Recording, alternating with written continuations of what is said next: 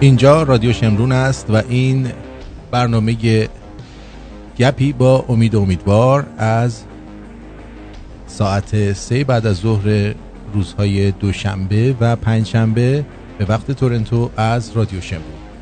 آقای امیدوار، درود ویژه بر شما. درود بر شما، درود به همه شنونده ها و بینندگان عزیز. خوب هستین شما؟ من عالیم، شما خوبین؟ خوب، بسیار خوب، بسیار خوب. در هوای گرم واشنگتن خوب هستیم دیگه، داریم میسازیم با این اینجا گرم. هم خیلی گرمه. بله، اینجا هم شرجی هستش، رطوبتی هست خیلی زیاد. بله. و گرم خیلی بدجوری. خب چه خبرها؟ هیچی خبر خاصی نیست، همه خبرهای خوب شنیدنی، نرمش های قهرمانانه و چرخش های قهرمانانه و اینا رو داریم میبینیم به چشممون. هر چیزی که لازمه که یک نفر در طول قرنها ببینه ما در طول این چند سال زندگیمون دیدیم. خب این خودش خیلی مهمه. بله خیلی این مهمه، ولی که خیلی سوالات ما حل میشه که ما در تاریخ کشورمون چه فراز و نشیب هایی داشتیم، چه بی‌توجهی هایی داشتیم، چه ترسوهایی داشتیم و چه شجاعایی داشتیم. همه اینا رو ما داریم میبینیم که کیا در کجا چی کار میکنن و میریم جلو. خب امروز برگردیم مسئله اسلام. حالا برای خیلی ها من چند نه زیاد ولی 3-4 نفر سوال کردن آقا الان دیگه همه میدونن این مسائل رو و دیگه گفتن نداریم. اگه میدونن پس چرا هنوز اینایی که هستن پس کیان؟ نه اگه میدونن برن، اونایی که نمیدونن بگن. دقیقاً که ما مجبور نشیم هی بگیم. البته نمیخوایم مثل دین ازش دفاع کنیم که دین 2-3 سال همین تو پشت سرم شب و صبح هر کدومشون یک کتاب دارن و چند تا نوشته هی تکرار کردن. اصلا اینو نمیخوایم اینجا بریم، ولی مسئله سر اینه که اون کسایی که فهمیدن در یک نقطه‌ای باید قرار بگیرن که در این راه حرکت کنن. ببینین دنیایی که ما درش زندگی میکنیم، از اگر من همونطوری که گفتم نه خوبی مطلق نه بدی مطلق، نه اصلا میشه توضیح داد خوبی یعنی چی، بدی یعنی چی. در هر جامعه‌ای فرق میکنه خوبی و بدی، همونطوری که قانونهای زندگی هم فرق میکنه، رفت آمد و رفتار مردم هم فرق داره. مثلا در آفریقا قبیله وجود داره که بعد که رفتن اونجا دیدن مردهایی که بدنشون بیشتر پاره شده و زخم شده و دماغشون پاره شده و اینا خوشتیپ ترینای اونجان که همه زنای و دخترای اونجا میخوان با اینا ازدواج کنن. چرا؟ برای اینکه اینا اینطوری بزرگ شدن، جنگجو براشون مهمتر بوده. اون خاصیت مرد، یک جنگجوی واقعی صورتش اونطوری بوده، نه دستای ظریف داشته باشه. ببین پس هر جای دنیا فرق میکنه. ما در ایرانمون هم با کشورهای دیگه فرق داره. این دوستانی که میگن ما راجع به این میدونیم، باید اینو بدونن که تو این دنیایی که ما زندگی میکنیم، اگر شما دستور گروهی میشناسین و فهمیدین که اینها دارن کلاهبرداری میکنن، آدم کشی میکنن، باید بلند شین و در این راه فعالیت کنین. فقط دونستن که نیستش که خیلی خوب همتون میدونین ولی فعالیتی نمیکنین. به غیر از اون یک عده‌ای هستن که در وسط قرار دارن، یه عده خیلی زیادی الان حتی اگر حس کردن اسلامه گفتن بله چون میکشه ما هم دیگه نیستیم، ولی یه دفعه میگه استغفرالله از این حرفا نزن و نمیدونم باباش داره نماز میخونه چی نمیگه و نمیگه بابا پدر سوخته، پدر من احمق بیشور، تو داری نماز میخونی به اللهی که اومده مملکت ما رو زده، همه رو کشته، اون دختره رو دیدی سرشو بریدن برای الله. خلاص این داستان نمیگن. پس ما باید در این راه تلاش بکنیم و سعی من اینه که هر دفعه بتونم یه قسمت‌های مختلفی رو روی این مسئله دین، همه دین‌ها و مخصوصا اسلام و مخصوصا شیعه راجع صحبت کنیم. ببینید همه کسانی که دین رو تبلیغ میکنن، یعنی کسانی هستن که ببینید مردم عادی فقط دین دارن ولی یه دستن تبلیغش میکنن، اینا همشون دروغگوان. من برای شما ثابت میکنم که تمام اینا فرق نمیکنه مال کدوم دین هست، اینا دروغگوان. چرا؟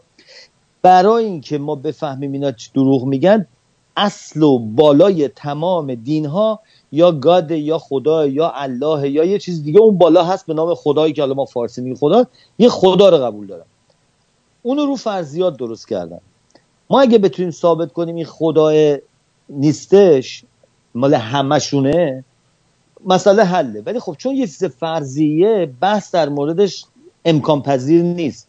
مثل اینی که من بگم به نظر شما فکر نمی‌کنی که یه دونه قورباغه است پشت کره ماه اون کره زمین رو درست کرده و تمام دنیا رو درست کرده. حالا پشت کره ما رو تونستیم بریم مثلا پشت مریخ، بگیم آقا اونجا یه قورباغه است همه دنیا رو این درست کرده، بیاین ردش کنیم. هیچ کی بتونه رد کنه که این قورباغه اونجا وجود نداره. برای اینکه نمیتونی ببینیش، نمیتونی حسش کنی. بعد میگه این قورباغه چه رنگی؟ میگم هر رنگی میخواد. میگه مثلا چه قدیه؟ میگم هر اندازه‌ای دلت میخواد. میگه چقدر میدونه؟ میگم همه چی میدونه. میگه چه کارا میتونه کنه؟ همه کار میتونه کنه. چند سال عمرش اصلا از اول بوده. هیچ چیزی واضحی در مورد این گفته نمیشه که ما بتونیم راجعش بحث کنیم. برای همین من اگه بگم یه قورباغه اونجا درست شد، یه قورباغه هست رو این کارو میکنه، هیچ کس نمیتونه بیاد رد کنه که قورباغه وجود نداره، همونطوری که ما نمیتونیم رد کنیم خدا وجود نداره، چون مزخرفات که نمیتونیم ردش کنیم. یه چیز فرضیه که نمیشه رد کرد که. یک نشونه از این موجود رو اگه نشون بدن ما میفهمیم. ولی حالا یکی از این خدایی که وجود داره در تمام دین ها، بعد از اون یه قدم میاد پایین، کتابیه که فرستاده. یعنی دینای ابراهیمی بعد از اینکه موسی اومده یه کتاب دارن، تورات، بعد بایبل اومده اونو تغییرش داده، مدل خودش کرده اومده تو، بعد نیو تستمنت عوضش کرده مدل خودش کرده. اسلام هم که قرآن میگن کلام خداست، پس شد کتابه. بعد از اون میاد میشه پیامبراشون، بعدم میشه دیگه دینای مختلف امامی و نمیدونم سنت و اینا هستش که دیگه زیر دست اونها میاد میشه کاردینالا و پاپ و آخونداشون رو میاد جلو میاد پایین. پس ما اگر بتونیم اون دوتای اول انالایز کنیم، اولیش غیر قابل انالایزه برای که هیچ اطلاعاتی راجبش نداریم. یه روز یکی اینا اومد یه اطلاعات، یه سوال ما کردیم، نگفت هست همه چی، همه قد، همه کار. بقیه این کلمه همه یعنی بی‌نهایت، همش از کلمه‌های بی‌نهایت استفاده می‌کنن، هیچ جوری نمیتونیم راجعش بحث کنیم. ولی میتونیم کتاباشون رو بشینیم بررسی بکنیم که این کتابا چیه. اولا ببینید اگر بخوایم برگردیم به کتاب قرآن اصلا بعد بریم برگردیم به اینکه این نوشته شده. یعنی یه کتابه، حالا کتاب الان کاغذی، اون موقع حالا روی چرم بوده، روی پارچه بوده، روی لوحه بوده، روی هر چی که می‌نوشتن باید با یه خطی نوشته بشه. خیلی بحث سر اینه که این خط از کی اومده تو بشریت. داستان‌های زیادی هست، تحقیقاتی کردن، فرضیه‌هایی گفتن و همینطور هی رفتن قدیم‌تر این لوحه‌ها و سنگ‌ها رو که پیدا کردن آزمایشش کردن ببینن حدودی چقدر، یه 200-300 سال اینور اونورم نه 2,000 سال اینور اونور میتونن حدس بزنن. هیچ اطلاعی نداریم که خط از کجا اومده که ما بگیم این کتاب قرآن نوشته شده است. ولی اینو میدونیم که تمام مجموعه انسانی که مجبور شد خط به وجود بیاره به خاطر داد و ستدهاش بوده، هیچ دلیل دیگه‌ای نداشته. یعنی هیچ احتیاجی یک قبیله‌ای که در یک گوشه نشستن خودشون دارن چادر زدن، بعد دارن شکار میکنن، میان تو اونجا میخورن میرن، هیچ احتیاج به نوشتن ندارن. چیو میخوام بنویسن؟ داستان که نمیخوام بنویسن. این یه طول، یه وسیله بوده. وقتی که برمیگردیم پس میفهمیم وقتی که مردم، یعنی انسان‌ها تونستن کشاورزی بکنن، دامداری بکنن و اهلی بکنن حیواناتو که دیگه احتیاج به کوچ کردن نداشته باشن، اون موقع است که اینها در یه نقطه جمع میشدن، دیگه احتیاج نبوده به دنبال زمین سبز برن، دنبال حیوانه برن. اینا رو همه رو می آوردن جمع میکردن یه جایی. بعد اینها در محلی که جمع میشدن تعداد زیادی هم می اومدن دور اینا و دهکده‌ها به وجود می اومده. حالا اینجا همه مردم همه چی نداشتن، یکی گندم میکاشته، یکی نمیدونم ذرت میکاشته، یکی مثلا گاوداری میکرده، یکی گوسفندداری میکرده، یکی چوبکاری میکرده، انواع اقسام بودن. معامله هایی که به اینا پیش میومده بعد یادشون میمونده که آقا من الان دارم به تو، اولا فقط رد میکردن، این میگفته من به 2 تا کیسه میدم تو من 1 کیسه بده، بگو باشه. ولی یه جا میرسید یارو 100 تا کیسه داشت، این احتیاجش برای گاواش، میگه بابا اینو تو من 80 تاشو بیشتر نمیخوام، 100 تا میخوام، چیکار من 80 تا میخوام. مجبور بودن یادداشت بکنن یه جایی که این چقدر گرفته، یا بهش میگفت من بعداً پولتو بهت میدم، بعداً که گاوامو کشتم گوشتشو برات میارم. اینو بعد یادداشتش میگن به صورت خط، علامت. این خطا و علامت‌هایی که به وجود اومده یواش یواش تغییر فرم داده.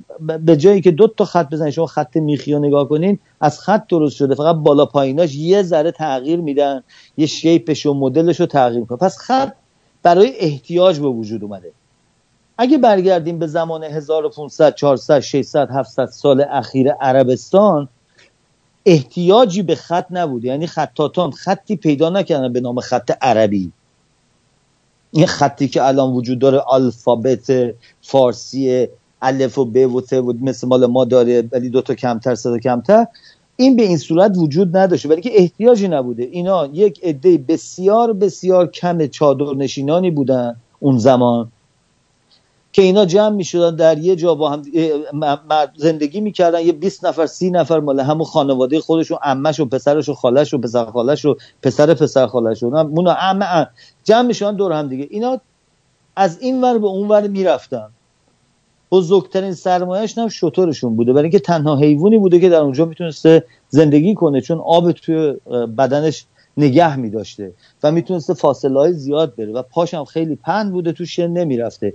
پس شتر صدها اسم داره. شتر از شتر نمیدونم کر و شتر چلاق اسم خودش داره.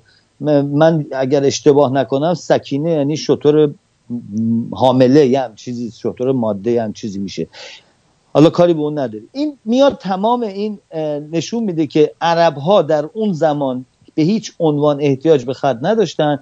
تعدادشون که شروع شد زیاد شدن، اینا حمله به قبایل بغلشون میکردن، یعنی که محدودیت در غذا بوده. حمله میکردن به کناریا، مردا رو میکشتن، زنا و وسیله ها و شتر و موتور رو همشون رو میدزدیدن. اینا احتیاج به اینکه یادداشت بکنن چند تا دزدی میکنن ندارن. پس برای همین خط در عربستان به وجود نیومد. بعد از اسلام کشورهای دور و برشون، اون موقع حالا کشورها به این صورت نبوده که بگیم همه میفهمن کدوم کشوره، خیلی مرزها باز بوده، میتونستن بیان و برن. پادشاه میگفته تا دم اون رودخونه مال منه، ولی مرزبانی در همه جاش نبوده، دیدبانی نبوده که اینا رفت آمد میکردن. زبانهای دور و برشون از سوریه‌ای ها گرفته تا یه قسمت‌های دیگه بابلیان ایران، اینا همه خط داشتن. اینا خطای مخصوص خودشون داشتن که خط مثلا کوفی یا مثلا نسخ مال اوناست، مال اون زمانه. کوفی مال اون یکی از سوریه‌ای‌ها بوده، اون کنارا بوده، یکی از این قبیله. حالا دقیقاً نمیدونن، هیچ اسم کلماتو میگم برای اینکه خیلی وقت پیش، 1400 سال پیش. میگم خطی چون وجود نداشته، ما هیچی از اینا نداریم بدونیم این عربایی که در اون زمان زندگی میکردن چند نفر جمعیتشون بوده، چجوری زندگی میکردن، آداب و رسومشون چی بوده، چجوری رفتار میکردن. لباسه رو حدس میزنن برای اینکه این لباسایی که الان تنشون میکنن دیگه هزاران سال هم تو ادامه پیدا کرده، لباس محلیه میدونن، پس اینطوری لباس میپوشیدن.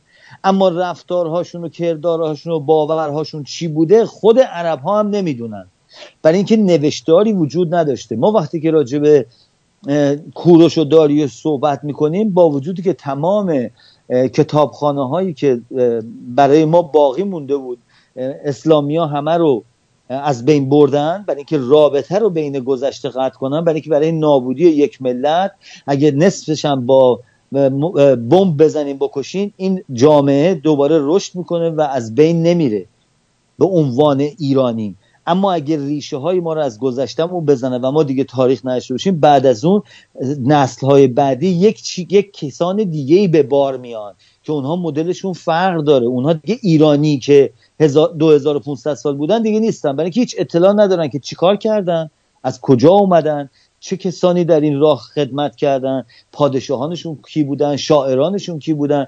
برای همینه که ایرانی ها یه ذره بی‌هویت شدن بعد از اون. البته فردوسی و شاعران و خیلی از پادشاهان سعی کردن یه مقدار از اینها رو نگه دارن بنویسن، ولی تمام اطلاعات که وجود داره رو خطیه که روی کتیبه ها نوشته شده که میگن اونجا اینو نوشته اینجا نوشته. باز یه اثری از این هست که اینا خط داشتن، تمدن داشتن و اومدن این کار کردن. و بعد از این ما نگاه میکنیم میبینیم در عربستان شما به هیچ عنوان در ساختمانی، هیچ چیز آرکیتکچری مال 1000 سال، 2500 سال، 2000 سال، 600 سال، 700 هیچ چی نمیبینیم. تمامش مال قرن جدیده، هیچ چی در اونجا نمیبینی، یعنی شهریتی در اونجا وجود نداره. حتی راجع به مدینه و مکه و اینا میگن، ولی اگر مدینه و مکه که اونا دارن میگن مثلا 50 تا چادر بوده دور هم زده بودن در اونجا جمع شده بودن، این چادر هم دور یه میدونی بوده، حالا تو میدونه چیکار میکردن، داد و ستد میکردن یا یه محیطی، اون دیگه شهر نبودن، شهرنشین نبودن، تمدن نداشتن، یعنی به نقطه‌ای نرسیده بودن که برای رفع کارهای روزمرهشون مجبورن خط به وجود بیارن، قانون به وجود بیارن، دادگستری به وجود بیارن، مأمور به وجود بیارن، نداشتن به این صورت، ولی ایران داشته. خب حالا میرسیم به اینجایی که این قرآنه که اینا دارن میگن، تا اونجایی که اینا به خطش رفتن نگاه کردن، به هیچ عنوان تا حتی 200 سال بعد از محمد اگر تاریخش درسته، که به هیچ عنوان تاریخ هیچ کدومشون درست نیست، همه تاریخ تمام پیامبران تو دین‌ها همه الکیه، همه دروغه، همه از خودشون ساختن، هیچ کدومشون تا نتونستن یک کدوم از اینا رو ثابت کنن. یعنی یکی بیاد بگه آقا من میدونم دقیقاً جیزس همین 2000 سال پیش که بگه مرده ولی کی به دنیا اومده، میگن 32 سالش بوده. میگه آقا این بچگیش چی بوده؟ میگیم بچگیشو نمیدونیم، فقط میدونیم 3 نفر آوردن 3 تا ستاره کینگ اومدن و این تقل مامانش بود، بعد حالا 2 سالگی کجا بوده، 5 سالگی چیکار کرده، 10 سالگی کجا میدویده، 15 سالگی چیکار میکرده، هیچ چی راجع به این نمیدونن. میان راجع به موزه صحبت میکنی، اونم یه نفر بوده که مثل این که میگن بچه ها رو آورده کسی نمیدونه از کجا اومده، اونم از کجا نمیدونه از کجا اومده. داستان قدیمی 40 تا داستان عین این قدیمی تر از موزه وجود داره که به آب انداختن و بچه رفته و تو خونه پادشاه بزرگ شده و رفته، حالا بگو این چند سالشه، چه زمانی بوده، چی بوده، کدوم فرعون بوده، هیچ خبری ازش، یعنی هیچ جوری شما نمیتونی پین پوینت، نمیتونین مطمئناً بگین این درست چه تاریخی به دنیا آمده. حتی پدر بزرگای ما هم شما نمیتونین بگین که به دنیا آمدن، چه برسه به مال 2000 سال پیش. ولی اگر کشوری خط و تمدن داره مثل ایران قدیم، مثل چین، مثل روم، سرانشون همیشه سران، یعنی حاکمان یک مملکت، تصمیم میگیرن به این که برای این که آیندگان بدون اینا چیکار کردن، نویسنده ها و شاعرها و ادبیات دانا و فیلسوفا رو می آوردن در دربارشون و به اینها میگفتن تاریخ رو بنویسید. تمام تاریخی که ما از گذشته داریم تاریخ پیروز شدگانن، یعنی کسانی که در جنگ ها پیروز شدن تاریخ رو نوشتن. مثلا اگه هیتلر پیروز میشد الان تاریخ کره زمین به کل فرق داشت. این برای خودش میوشت که یک عده آدم کش اومدن میخواستن دنیا رو بگیرن، من آزادشون کردم و مردم هورا میگه، اصلا تاریخ عوض میشد، یعنی که اون برنده شده بوده، حالا تاریخ مینوشته. تاریخ عرب ها هیچ جا، هیچ جوری، هیچ چیزیش مشخص نیست و چون مشخص نیست ما باید همیشه بریم به دنبال این که ببینیم آخرین دفعه‌ای که راجع به این، اولین دفعه‌ای که راجع به این صحبت شده در هر جای دنیا، یعنی در تاریخ عرب، در تاریخ روم، در تاریخ ایرانی که نبودن اون موقع با اونا، چه تاریخی از اینا وجود داره. چون این خیلی مهمه به این که چون ما در زمانه‌ای داریم زندگی می‌کنیم که مثل حتی از 50 سال قبل، از 50 سال پیش هم نبوده، 40 سال پیش هم نبوده، چه برسه قدیم‌تر، که ما اطلاعاتو بتونیم خیلی سریع به دستمون برسه. مثلا قبلا اگه می‌خواستیم بفهمیم قرآن اولیش کی اومده، چی جوری بوده، باید میرفتیم اول اصلا یا میرفتیم یه کتابخونه. حالا کتابخونه تو ایران اگه باشه که اصلا کتاب اینطوری وجود نداره، تو خارج هم باشه هر چی بگردیم پیدا نمی‌کنی، بسیار کار سختی بود. حالا اینترنت کاری که میکنه، تمام کشورهای دنیا که آدم‌های مختلف تحقیقات کردن، موافق یا مخالف اینا رو جمع آوری کردن، ما با کلمه‌های کلیدی میتونیم اینا رو پیدا کنیم. این میره میگرده اینا رو توی نسخه هاشون پیدا میکنه. حتما هم باید تکست باشه، یعنی نوشته باشه، عکس رو نمیتونه اینترنت سرچ کنه. برای همین برای دوستان بگم اگه وبسایتی درست میکنیم نوشته توش بذارین تا بیان تو. این فقط زمینه‌شو گفتم. خب نگاه میکنیم میبینیم که ما باید بریم به دنبال این. الان که دیگه میتونیم، مخصوصا برای هموطنانمون که در ایران هستن، اونهایی که دو دلن هنوز نمیدونن آیا این اسلام است یا این اسلام نیست، و اگه این اسلام و اون اسلام نیست، اسلام اصلی خیلی خوبه، برن تحقیق کنن این چیزایی که من میگم و پیدا خواهند کرد. خب میریم سر قرآن. ما برای اینکه اولا بخوایم پیدا کنیم شروع موقعی به وجود اومد، اولا وقتی که میگیم کتاب قرآن، آیا ما کتاب یه معنی داره؟ کتاب معنیش اینه که یه سری ورقه که اینا رو به هم وصل میکنن. یه سری صفحه است اینا رو به هم وصل میکنن. لوحه اوناست که دراز قدیم می‌نوشتن، ولی این کتاب قرآن که میگن، کتاب بایبل که میگن، کتاب تورات که میگن، این کتابو بعدن گذاشتن روش برای اینکه شیرازه پیدا کرده بوده و کتاب شده بوده و این حالتی که ما میبینیم حالا زمانهای مختلف. ولی قرآنو هیچی ازش به دست نیست، یعنی اصلا نمیدونیم کی به وجود اومده، کجا به وجود اومده، چطوری به وجود اومده. چون اون محمد و علی و ابوبکر و عمر و شمر اصلا احتیاج به نوشتن نداشتن، برای همین خط نداشتن، هیچ جوری نمیتونستن بنویسن. البته خب یه دفعه این مسلمانام که دیدی که دینیا از ناس که تا به اینجا میرسن میگن یعنی خدا نمیتونسته اینو باسوادش کنه. خدا اگه اینو باسواد کنه، تو از عربستان آدم بی سواد این یه نفر این خط داره مینویسه، بعد این بقیه چی کار میکنه که نمیفهمن این چی داره مینویسه که. برای همین این حرفشون هم مسخره به نظر میاد. پس اصلا نوشته‌ای به این صورت ما ندیدیم تا میاد 200 سال 250 اون هم هنوز مشخص نیست، برای اینکه اینا رو باید آزمایش کنن. حدود 200-300 سال بعد، این 200-300 سال که ما میگیم به نظر مثلا تاریخ ایران کم میاد، میگیم 200-300 سال، ولی شما نگاه کنید ببینید 200-300 سال یعنی 250 سال دیگه، 300 سال دیگه از الان به بعد، یعنی 250 از که جمهوری اسلامی 40 سال پیش اومده، اگه این جمهوری اسلامی 250 سال دیگه بمونه تازه میشه این 300 سالی که فاصله پیدا کرده. یعنی ببینین از اول جمهوری اسلامی که اومده رو کار، این اسلاما اومدن رو کار در ایران، اینها فکر کنین یه سری حرفا زدن، نوشته و خطم وجود نداره. 300 سال دیگه این کتاب گفته های این خمینی دیوونه و خامنه‌ای میخواد نوشته شه، تازه به وسیله کی معلوم نی کجا، هیچ کی شاهد نبوده. پس این کتاب قرآن بعد از اون اولیش پیدا کردن که به خط کوفیه. اینا خیلی حدسا میزنن برای اینکه یه چیزای شباهت نداره، یه چیزایش به کوفی شباهت داره، یه چیزایش به 9 تا زبون مختلف اون ناحیه هستش که از هر کدوم توش یه چیزی هست. ولی این لوحا رو پیدا کردن توی غاری بوده، آوردن بیرون رو نگاه کردن و بعد نقطه‌ام نداره این خط. یعنی یکی از کارهای مهمی که این نوع خطی که الان در فارسی استفاده میشه و در عربی اینه که قبلا نقطه نداشته ولی یه نفر اختراعش کرده. یعنی گفته حالا که تو میخوای بگی ج، نقطهشو بذار پایین، خ نقطهشو بذار بالا، وگرنه باید برای هر کدوم از اینا باید یه دونه حرف پیدا میکردن. پس وقتی که این قرآن رو پیدا کردن، این قرآن بدون نقطه بوده. چون بدون نقطه بوده هیچ جوری نمیشه فهمید آقا این گفته بسوزونش یا بشوشونش. ما ایشان نفهمیدیم این چیه، برای همین دینی‌ها خودشون گیج شدن. تا اینکه تاریخی که الان، زمانی که الان ما درش وجود داریم، یک کتابی به نام قرآن دادن دست ما، گفتن این محمد بی سواد با تمام اونها 300 سال قبل از این که این قرآن نوشته شد اونا گفتن، یعنی 300 سال بین این فاصله است. پس این حرف الله نی. اگه حرف الله باشه یعنی 300-400 سال بعد اینا اومدن به مردم الله دوباره گفته ببینیم من اینا رو گفتم بهش. خب حالا میفهمیم که این قرآن کلام الله. اگر 300 سال بینش فاصله بوده، دهن به دهن گشته، هموطنانی که داخل ایران هستین این قرآن رو پرستش میکنید، باورتون میشه این قرآنه اصلا حضرت محمد درش کاری نداشته، این قرآن نوشته شده.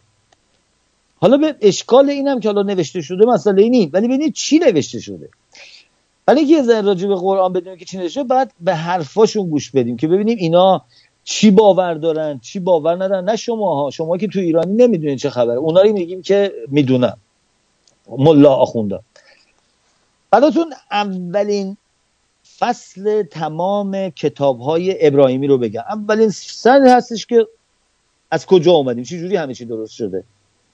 حالا من قسمت‌های اولشو که این مال به وجود اومدن هست که در بایبل هست، در تورات هست، بعد اسلام هم اومده مدلش یه ذره عوض کرده و گذاشته، هر کدوم برای خودشون این دروغه رو ماسمالیش کردن. حالا بریم مال اسلام رو نگاه کنیم ببینیم که این چی میگه راجع به این که این اسلام چی است. اولا میگه که این اسلام، این پیدایش همه جای دنیا زمانی بوده که این الله داره فکر میکنه و حالا میگه یه 3000 سال به 1000 سال کشته، عوض کرده، تغییر داده. اوناش نمیخوام بخونم. میریم سر این که تقسیم بندی این که چطوری کرده. میگه آسمان اول سبز است و نام وی ایلون است، یعنی آسمان اول اسمش ایلونه. به قولی برف یا فرشتگان آسمان همیشه در سجودند و تسبیح ایشان این است که سبحان الله زید الملوک و ملوک و مهتر ایشان فرشته است که نام او اسماعیل است. هم در این آسمان فرشته است که او را رعد خواندند. قریدن آسمان از اوست. بعضی گفتند که رعد صدای تازیانه است که آن فرشته بر ابر میزند و برق و آتشی است که از دهن آن تازیانه بیرون میآید. خیلی خوب، میدونم الان یه عده نشستیم میگین که خب این تو قرآن ترجمهش، تو قرآن یعنی گفته های راجع به قرآنه، این قرآن اینا که گفته خب مال اون زمان بوده نمیدونسته. عزیزان من، اینها هنوز الان باور این مسلمان های واقعی هست و روی این گفته ها انجام کار میدن. وقتی که در قرن 21 شما میبینی آسمان اول اینطوری داره توضیح میده، میتونین اینو بفهمین این آدم ببخشید احمق هم بوده، چون میتونسته دروغ بهتر بگه. هم احمق بوده، هم نفهم بوده و از همه بالاتر کلاهبردار بوده که اومده همچین دروغی گفته و به زور به مردم داده. ببینیم آسمان دوم از نقره خام است و نام وی نعونی است. به روایتی قلوم و فرشتگان وی جمله در رکودند و تسبیح ایشان این است که نام مهر ایشان کرکاب است و او نشسته، یک نیمه او برف است و نیمش آتش و آسمان اونجا یاقوت سرخه. به روایتی از آهن و نام وی محقوق است و به قومی فرشتگان او همگی در قیام. آسمان دوم. آسمان سوم میریم جلو برای که زیاده. آسمان چهارم دوم اینا دوم رفت چهارم، عذر میخوام سومش ننوشت مثل که تو این کتابه باورتون نمیشه. آسمان چهارم از در سفید است، از در سفید است و نام وی دیکول و به روایتی ماعون و فرشتگان وی جمله سرها در پیش افکندن و تسبیح ایشان یعنی که سرشون انداختن پایین دارن دعا میکنن. یه چیزی نوشته سبحان الملک القدوس رب الفلان روح، اینا همش نشستن اونجا تو آسمان چهارم، فرشته ها نشستن تسبیح گرفتن دستشون دارن همین کلمه رو میگن، یعنی یه جمله رو میگن سبحان الملک القدوس رب المعال روح، یه همچین چیزی عربیه من بلد نیستم، فارسی خوندم. همین نشستن در آسمان چهارم همه فرشته ها 7 تاشون دارن اینو میگن. خیلی آسمان پنجم از زر سرخ است و به روایتی از نقره است و نام وی ماعین و به قولی دلو و فرشتگان او سرها برداشته تسبیح ایشان میندازن پایین میخونن. اینا که خیلی کمتره، این فقط سبحان الخالق الباری فقط میگن. تمام آسمان پنجم قرمز و فرشته ها دارن میگن این خطر میگن. آسمان ششم از زمرد سبز است و قولی از زر سرخ و نام وی طاهیر است و به روایتی برماز تسبیح فرشتگان وی یه خط نوشته. قشنگ گوش بدین ببینید تو این 7 آسمان، حالا چرا 7 تا 6 تا نیست، چرا 10 تا 5 تا نیست، تو کاری نداریم. 8 میشه، 7 میبینیم که آسمان بالا از یاقوت سرخ است و نام وی آیوشا است و به قولی زاکیه فرشتگان آن را کروبیان میگویند و عدد ایشان را کسی نداند. الله خدای تعالی هر یک را به صورتی و هیئتی آفریده که یکدیگر را نمیمانند، همه یه جور مختلفند و هرگز با یکدیگر حرف نمیزنند از ترس خدای تعالی و همیشه در گریه‌اند، به نوعی که اگر خلایق آواز ایشان را بشنوند همه بیهوش و بیجان میشوند. یعنی انقدر اینا دارن تو آسمون هفتم فرشته‌ها گریه میکنن، خدا نشسته اونجا اینا دارن همش گریه میکنن. اگه الان صداشون رو باز کنم ما بشنویم هممون بیهوش میشیم. از آسمان هفتم تا عرش الهی 70 حجاب است، میان هر حجابی صحراها و بیابانها و مسافت آن را خدا میداند. این که ببینید این همونی که میگم خدا میداند، یعنی نمیگن چقدر دیگه، خدا میدانه چقدر، بگه آقا 100 متر 200 متر 1 کیلومتر 10,000 کیلومتر نمیدونه، خدا میدونه. حضرت رسول فرمود در شب معراج صدای گریه ایشان را شنیدم، گفتم ای جبرئیل ایشان کیستند و گریه ایشان از برای چی؟ گفت ایشان کروبیان و بر عصیان امت تو میگریه. اینا کر و کروبیانن. این کتابش داره قرقاتی نوشته، ما هم که فارسیمون زیاد خوب نیست همش قرقاتی میشه.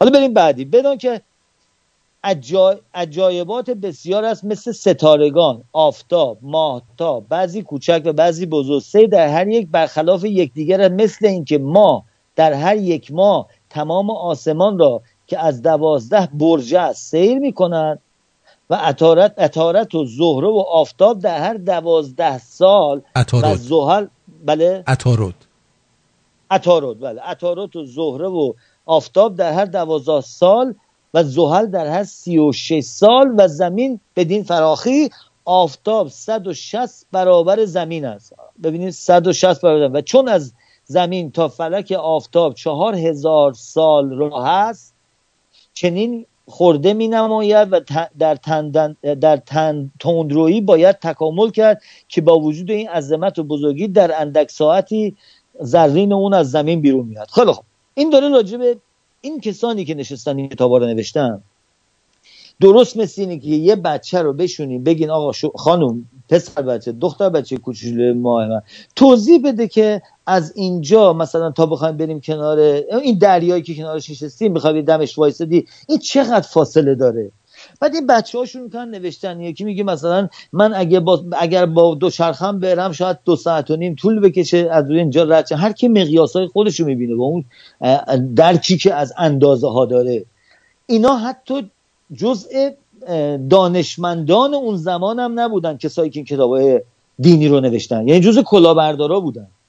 یعنی اگر دانشمندان اون زمان یعنی نسبیه به زمان خودشون دانشمندانشون کتابی نوشته بودن حداقل میشستن در اینجا فکر میکردن که با اون دانشی که دارن چه امکاناتی هم امکان داره باشه و اون هم در این درج میدادن که حالا اینا هیچ وقت فکر نمی‌کردن 100 سال بعد 200 سال بعد 300 سال بعد 500 سال بعد هنوز مردم اینو باور دارن. 1000 سال باور دارن، 1500 سال باور دارن، 2000 سال باور دارن. آخه من اینو درک نمی‌کنم کدوم آدم عاقلی تو قرن 21 باور میکنه که آسمان هفتم از یاقوت سرخه؟ یعنی چی از آسمونه از یاقوت؟ این یاقوت یه سنگیه که به وسیله مولکول ها و کربن ها و انواع اقسام اینا درست شده. این تو آسمون هفتم سقفش آخه بعد چی بعد از این بکنن؟ بعد حالا کردن اب نداره. آخه چرا این فرشته‌ها هستن شب تو دارن گریه میکنن؟ آخه دلیلش چیه؟ اینو یه عده همینطوری کلاهبردار نوشتن اینا بعد از اون ترجمه کردن دیدن بیزنس خوبیه. مثل این فست فود کمپانی‌ها دیدین مثلا برگر کینگ اومده باز کرده یا مکدونالد اومده باز کرده آقا گوشت خراب فلان و میکوبه روی آب روی چی میگن روی آتیش روغن سرخش میکنه میذاره لای نون 2 تا دیگه میذاره دوش نونم قبلا آماده براشون میده به خورد مردم بدترین ضرر رو به بدن انسان میزنه ولی پول در میاره. چی میشه؟ شعبه خودش که زیاد شده هیچی 100 تا دیگه از کنار اون باز شدن برگر کینگ روی راجرز نمیدونم حالا دیگه 2 تا پسر و 2 تا تو گایز همبرگر فروشی وا شده. جنس بنجله ضرر میزنه به انسان ها خطر داره. سکته قلبی ممکنه بکنی در مدتی که شما بچه هستین میخورین در سن 35 سالگی میگن احتمال سکته قلبی دارین بچه چربی داره. اما چون بیزنسش خوبه پر شده و چون پر شده هر چقدرم بیان راجع به این تبلیغ کنن که آقا این غذا برای شما ضرر داره برای اینکه گوشتش معلوم نیست چی درست شده و اینها رو قبلا اینا رو پرسی درست میکنن و انقدر هم ریزه از توش همه چی استفاده میکنن. من یه جا خونده بودم که حتی سوسک و نمیدونم هر نوع گوشت قسمت‌های بدن رو توش میزنن از اینا درست میکنن میدن مثل گوشت بیف میدن بیرون. ولی چرا پیشرفت کرده؟ چرا مولتی بیلیون دلار بیزنس شده توی آمریکا؟ برای اینکه مردم خریدنش و چون خریدنش رفتن جلو و کم کم به اون دل بستن برای اینکه خیلی سریع بدون اینکه خرج بکنی مثلا اگه یه کارگری $50 در روز در میاره با $5 میتونه بره همبرگر بخوره. اینم دینام این همونه. دینامت که به وجود اومدن دیدن عجب بیزنس خوبی بابا مردم خرج زیادن جدا اینو باور کردم. میگه آره میگه خب ما هم باز کنیم. میگه چه جوری باز کنیم؟ یه دفعه یه پیغمبر دیگه اومد. بعد حالا یکی جدید اومده بود چیکار کنیم چیکار نکنیم. یکی بود در نیویورک 200 سال پیش این یه دفعه اومد رفته بودم شعبده بازی میکرد شو میذاشت توی نیویورک بیزنسش خراب شد، کارش نگرفت اینا. یه دفعه یه روزی بلند شد اومد گفت بله من دیروز که بودم دفعه عیسی اومد پلو من. همه گفتن ای چی شد؟ گفت عیسی اومد پلو من، به من گفتش که بیا من یه دونه جعبه طلایی هستش که توش همه اینا نوشته شده، اینا یه جای خاکه، به من گفته برو برش دار. رفتن دیدن یه جعبه است و توش هم یه مقدار پوله و گفت اینا گفتن از طرف خدا اومد و دین این مورمن ها رو درست کرده. حالا چه چیزایی دارن میگن، از چه کراتی اومدن، اینا رو کاری نداری. یه دفعه این بعد از اینکه بیزنسش کار دیگه نگیره دید بهترین کار اینه سر مردم رو کلاه بزنیم، آقا ما هم یه سهمی ازش بگیریم دیگه. دین های درست شدم عین همینم. وقتی که این کتاب تورات رو نوشتن، بعد که مسیحیت اومد، حالا داستان چجوری اومد اینا رو ما کاری نداریم، مسیحیت اومد روی کار و باز هم هیچ کسی راجع به مسیحیت نمیدونست تا اینکه یکی از امپراتورهای روم تصمیم میگیره از این استفاده کنه، برای اینکه دیده اینا یه سری آدما اینو قبول دارن و خیلی متعصبن به این، ولی آدمای دیگه که دینای اینا هستن زیاد براشون مطرح نیست، ولی اینا خیلی گریه میکنن وای اون جونش برای من داد. میاره این دینو در روم رواج میده که کنترل رو به دست بگیره، یعنی دوباره قدرت رو از یهودی ها گرفت و داد به یک دسته دیگه یهودی که اینها به اسم مسیحیت اومدن بیرون. برای همینم خود جیزس هم خود مسیحی ها میگن یهودی بوده. پس ما نگاه میکنیم میبینیم که اینها سلسله‌ای که پشت هم اومده جلو تا رسیده. حالا قرآنی که در اینجا ما داریم نگاه میکنیم اینا رو نوشته، چکیده از خودش، از اوناست، یه مقدارم از خودش بهش اضافه کرده. حالا اینجا میگه، حالا من اینجاشو براتون بخونم، بدان که زمین 7 طبقه است و این 7 طبقه چنان که امام جعفر صادق فرموده. حالا اینجا که میگه امام جعفر صادق فرموده، این داره راجع به 1200 سال پیش صحبت میکنه. حالا اینی که این نوشته اینجا کی بوده، دلش میخواسته بنویسه، هر چی دلش میخواسته بنویسه کاری ندارم، ولی اصلا کی میدونه امام صادق اصلا جعفر صادق کجا بوده؟ آقا این تو کجا اون دیدی؟ این کتاب رو تو چاپ کردی 50 سال پیش. حالا بگذاریم. میگه در فرموده در پشت ماهی است و ماهی در آب است. پس طبقه هفتم بدان که زمین 7 طبقه است، یعنی حالا 7 آسمون گذاشتیم 7 طبقه زمین رو ببینید. میگه گفته که در طبقه این 7 طبقه چنان که امام جعفر فرموده در پشت ماهی است و ماهی در آب است و آن در بالای سنگ است و سنگ در بالای گاو و گاو است و گاو در سوری است. بعد از آن سوال نمود که سوری در چه چیز است؟ حضرت فرمود که یه علوی خون، یعنی در اینجا تمام شد علم علما و کسی از اینا میگن اینطوری تا رفته روی یه دونه گاو هم رفته روی سوری. بعد میگه حالا این اونا همشون کجان؟ یارو گفته این از قدرت مغز ما خارجه، جواب دیگه برای اون نداریم. حالا اگه ما برگردیم بگیم همه دنیا در اثر تغییراتی به وجود اومده، انفجاراتی به وجود اومده، در اولش که وقتی که برمیگردن توی زمان میتونن برن بفهمن یه چیزی به نام بیگ بنگ بوده، بس دیگه این ثابت شده است الان. حالا خیلی سوال میکنن از کجا میدونین این ثابت شده است؟ برای اینکه میتونن اینو اندازه گیریش بکنن.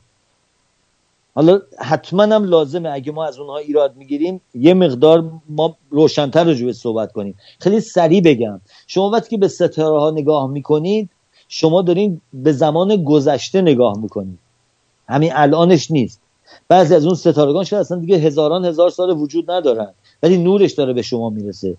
شما هرچی از من حتی اگر جلوی شما بایستم به شما نگاه کنم گذشته شما رو دارم میبینم، ولی چون اینقدر فاصله کمه و نور سرعت زیاده که سریع به من میرسه، در فکر ما به نظر میاد که همین الانه، ولی 1 بیلیونیوم ثانیه مثلا فاصله دارین از من.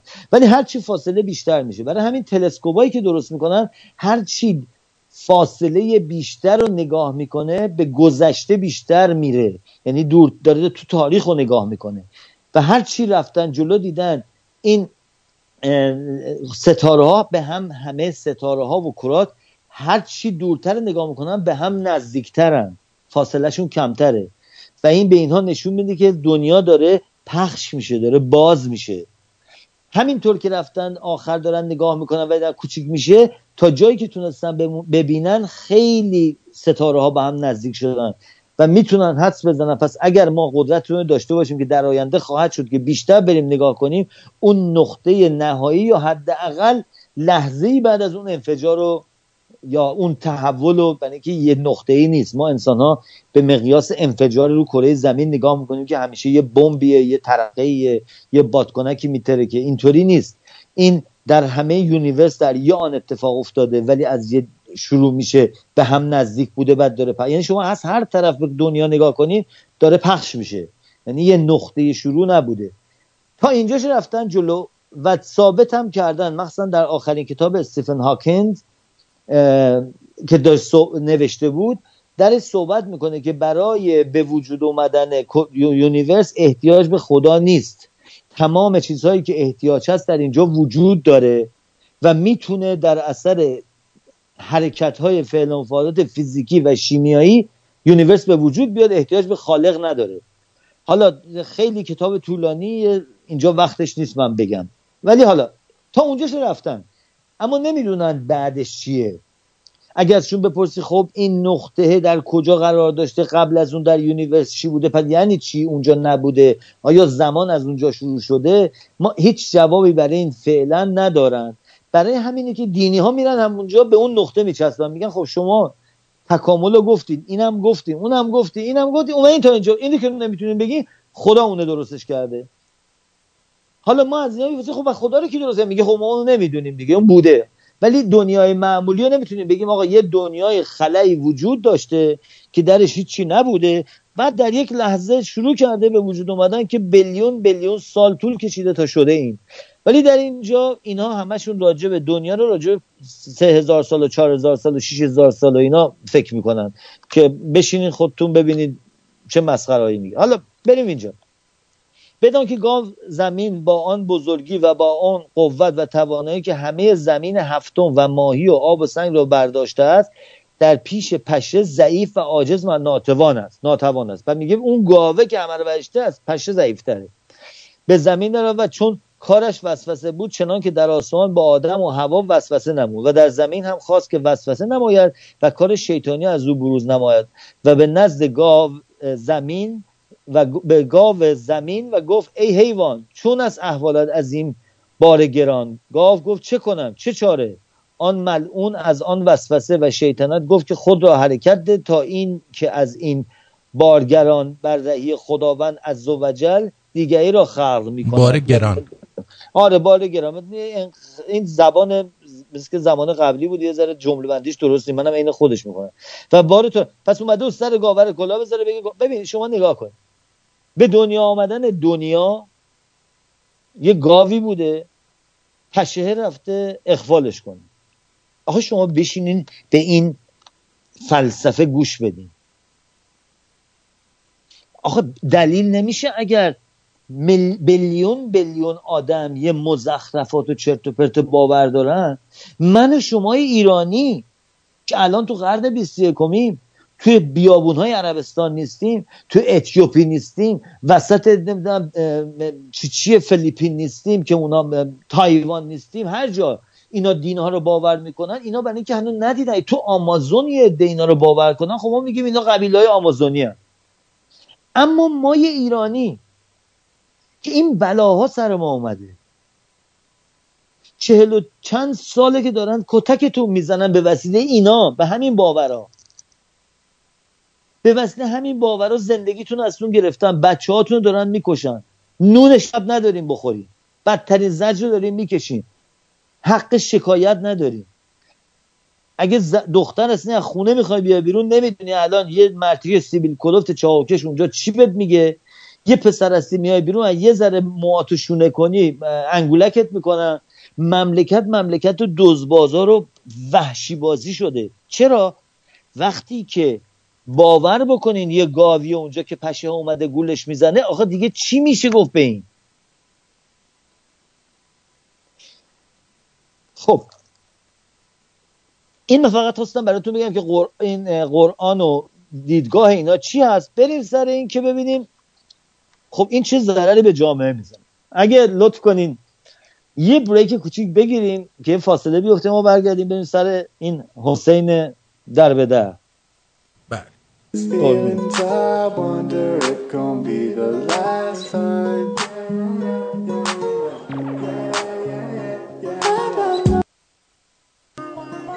Come over, I see you, I wonder it gon' be the last time.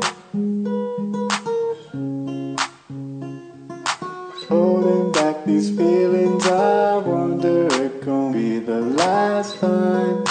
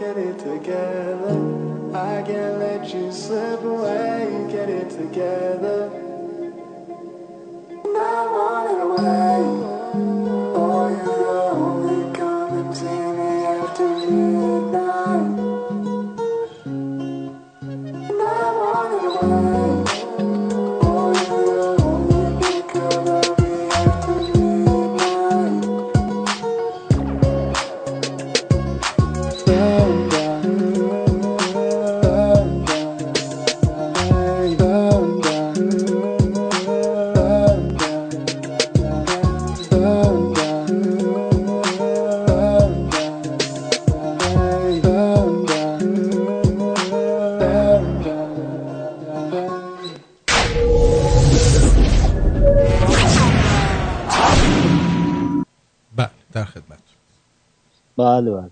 خب اول میخوام بگم که توی این کتاب‌های دینی اسلام راجع به تمام اماما و پیغمبرا یه معجزه گذاشتن. این معجزه برای چیه؟ آخه چه احتیاجیه؟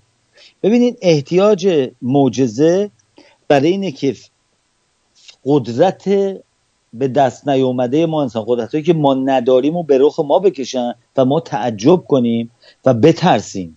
یعنی اگر یه روزی من بیام جلوی شما بگم من قدرت دارم پرواز کنم بیام، همه مردم دنیا همش میگن ترسیدن. مثل این فیلمان نیستش که سوپرمن پرواز میکنه، منو میگیرن دستپامو میبندن آزمایشم میکنن ببینم چیه. برای همین یه چیز عجیبیه برای ماها. بعد ترس داره چون نمیدونیم چرا همچین اتفاقی افتاده. بعد که ازش میترسیم اینا میتونن ما رو کنترل میکنن. تمام دینها از ترس استفاده میکنن برای کنترل انسان.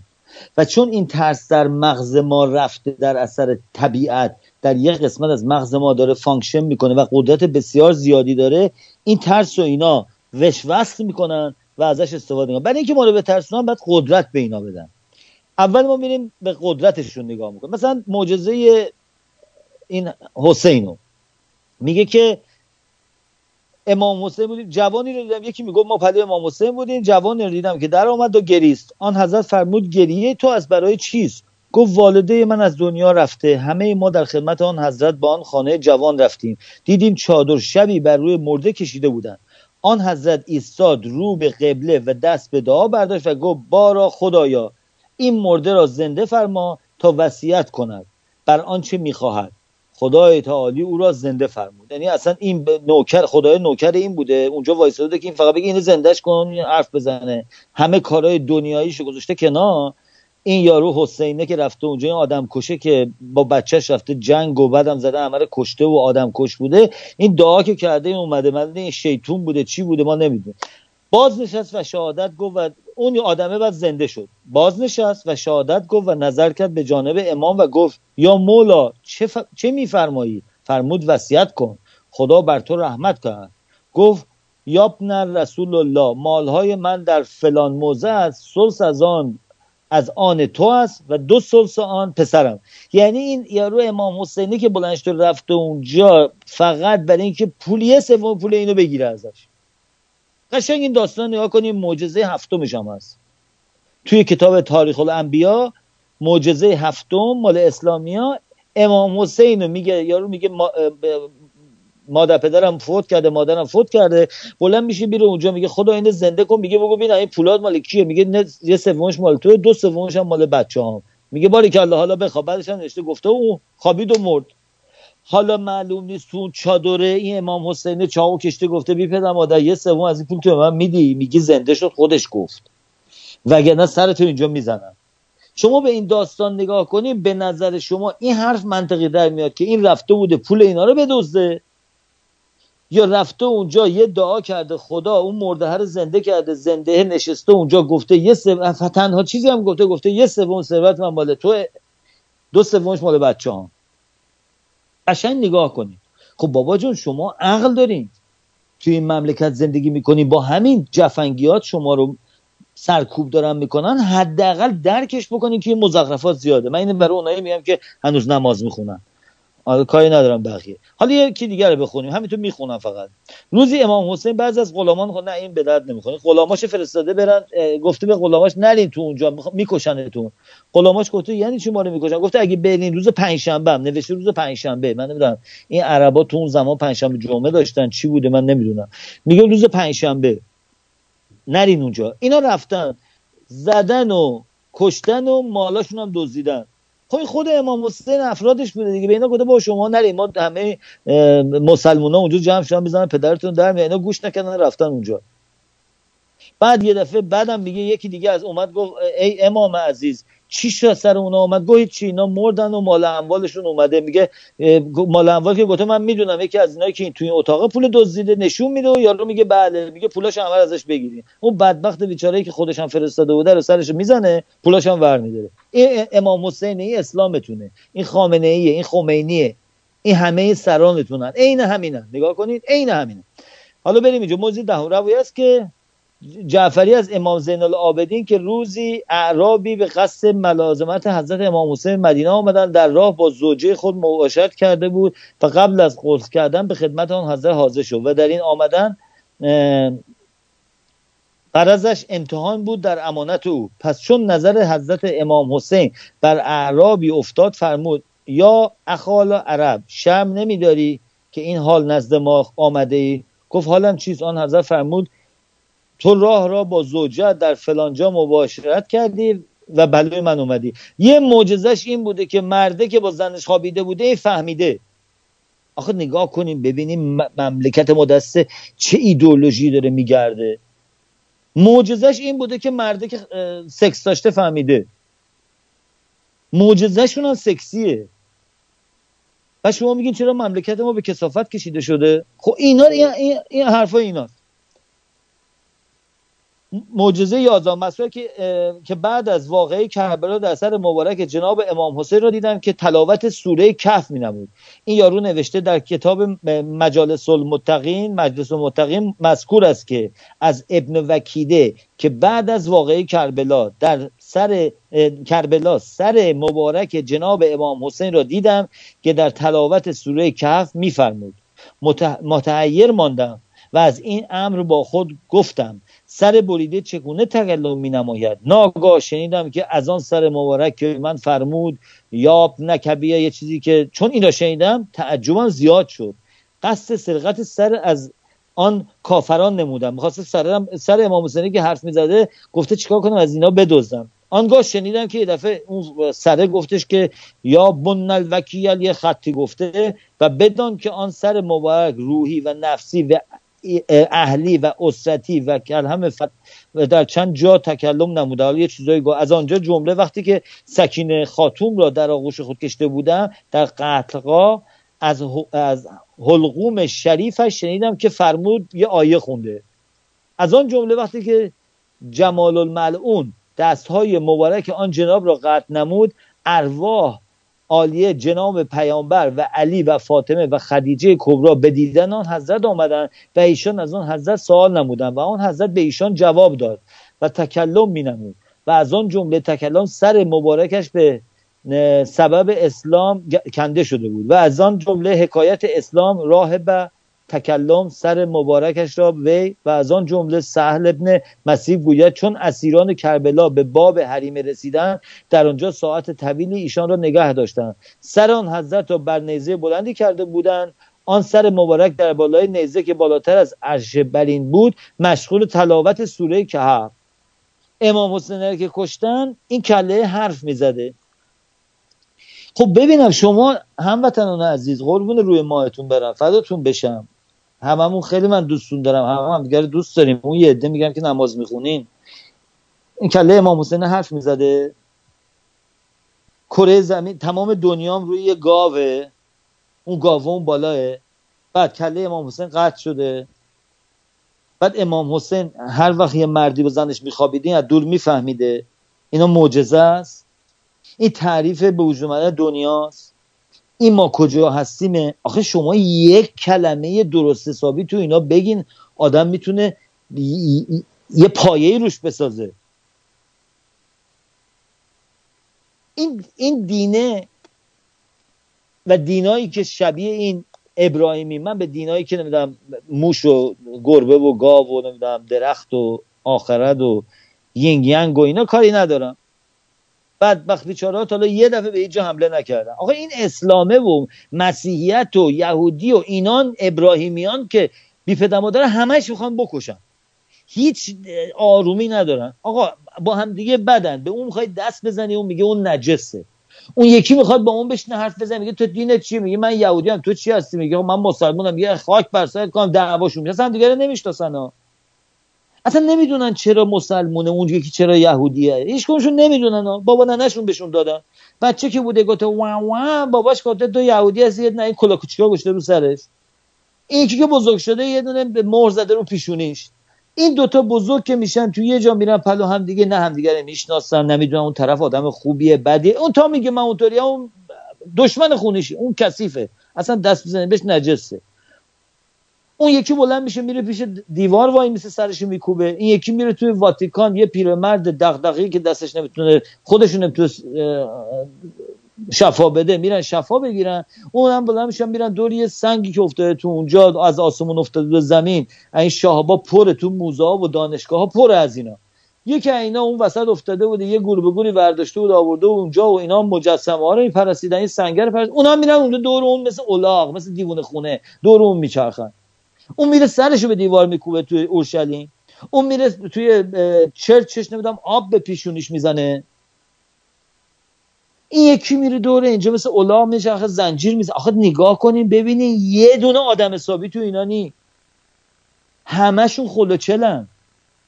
آخه بابا خجالت داره، تو قرن 21 هستیم. باز میگن آقا چیه؟ میگه من مسلمونم. تو غلط کردی، میگه من مسلمانم. تو ایرانی هستی. ایرانی که مسلمان نمیشه که. یا اون یکی میگه آقا من میدونم که دین اسلام اینطوره ولی به مسیحیت نگیم. بابا چی یعنی چه مزخرفاتی که شما گفتی؟ آقا اصلا جیزس شما وجود نداشته. بابا بریم بخونین، در تاریخ اثری از جیزس کرایست وجود نداره. هیچ کدوم از این پیامبرا به غیر از اینم معلوم نیست محمد این بوده، گاف شطور میچلونده چی میچرونده اونجا؟ گاو و گوسفند که اونجا نبوده. حالا میگیم گوسفند بز آورده بودن، بزچرون بوده. آخه این بزچرونه که اونجا بوده اصلا رو این گذاشتن، اینو ساختنش، اینو به وجودش آوردن، اینا چی بوده اصلا؟ داستان اسلام چی بوده؟ اینا همش مجهوله. و چیزی که ازش مشخصه اینه که این نوشته هایی که تو این کتاب میسن مزخرفاته. مثلا مزخرف ببینید براتون بگم. قرآن از موجودات ناپیدای دیگری به نام جن سخن میگوید که شبیه آدمیان آفریده شدند، ولی برخلاف خود آنها که آدمها را میبینند، آدمها به دیدن آنها جز در موارد خاص قادر نیستند. این یعنی چی؟ من میگم آقا شما داری میگی جن، من میگم چکو. اصلا یه چیزی هست به نام چکو، اینا بین ما دارن زندگی میکنن، شما نمیتونی ببینیشون، نمیتونی کارش بکنی، اونا ولی شما رو دارن میبینن. خب آخه این حرف یعنی چی؟ این حرف آدم خوله چله. دلیل داری براش؟ میگه نه. چی بوده؟ حالا نگاه کن. اعتقاد به جن اعتقادی است که اولا این جن و پری که شما میشنوین اصلا به قرآن و مسیحیت و یهودیت و اینا ربط نداره. اینها داستانهای خیلی قدیم بابلیان و سومریا و اینا بوده که اونا باور داشتن. و نگاه کنیم ببینیم چطوری این کلاهبردارا در تاریخ رفتن هی از این ور اون ور که شنیدن جمع کردن و این کتابا رو نوشتن. ببینیم اینجا چیه. در اسطوره‌های بابلی به معتقدات اعراب عصر جاهلیت و از آنجا به قرآن و به معتقدات اسلامی راه یافته است. یعنی اعتقادات به جن اعتقادی که از اسطوره‌های بابلی اومده.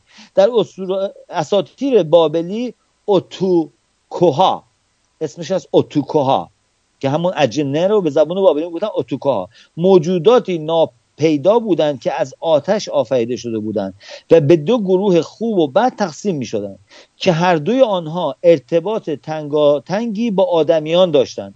اجنه خوب اختصاصاً شادو نامیده می شدند. پس ما نگاه میکنیم میبینیم که این کتابایی که به عنوان باوردارین از داستاناشون گرفته، از جن و پریشون گرفته، از شیطانش گرفته، از خود کانسپت، خود فرضیه خداش گرفته، همش دزدی بوده از تو تاریخ. هیچ کدومش این پیامبره نیاورده.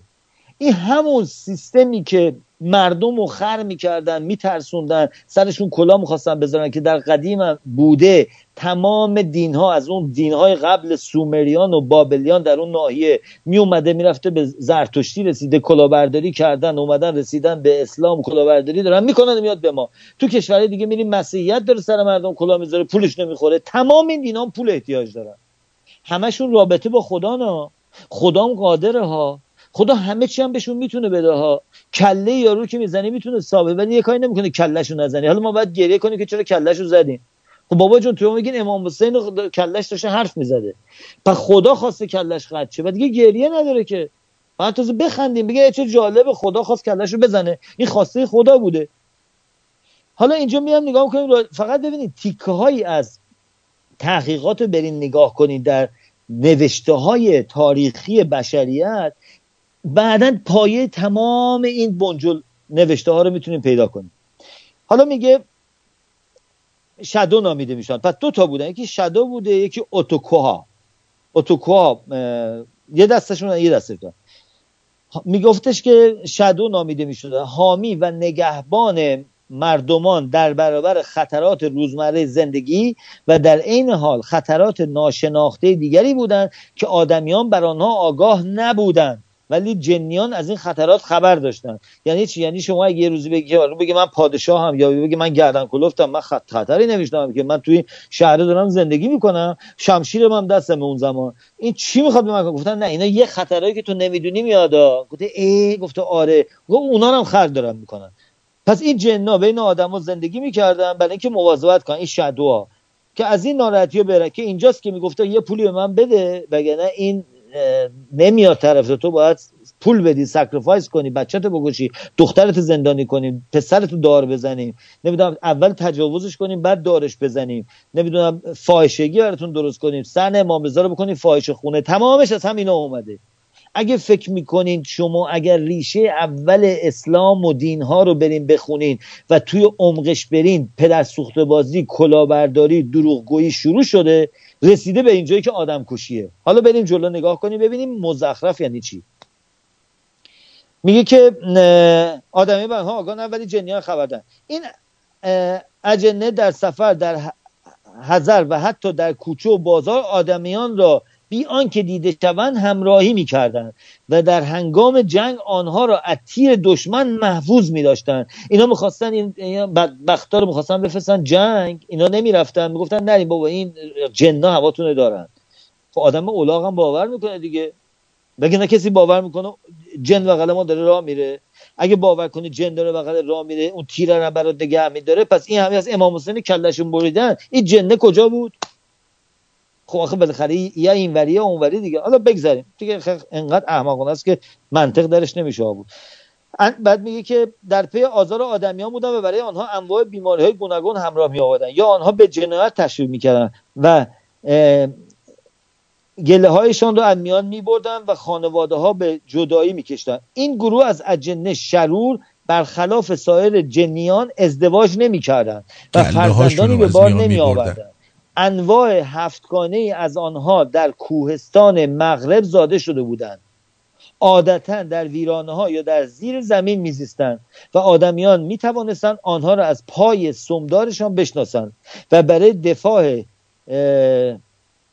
دفاع و شرشان از کاهنان و جادوگران کمک گیرند.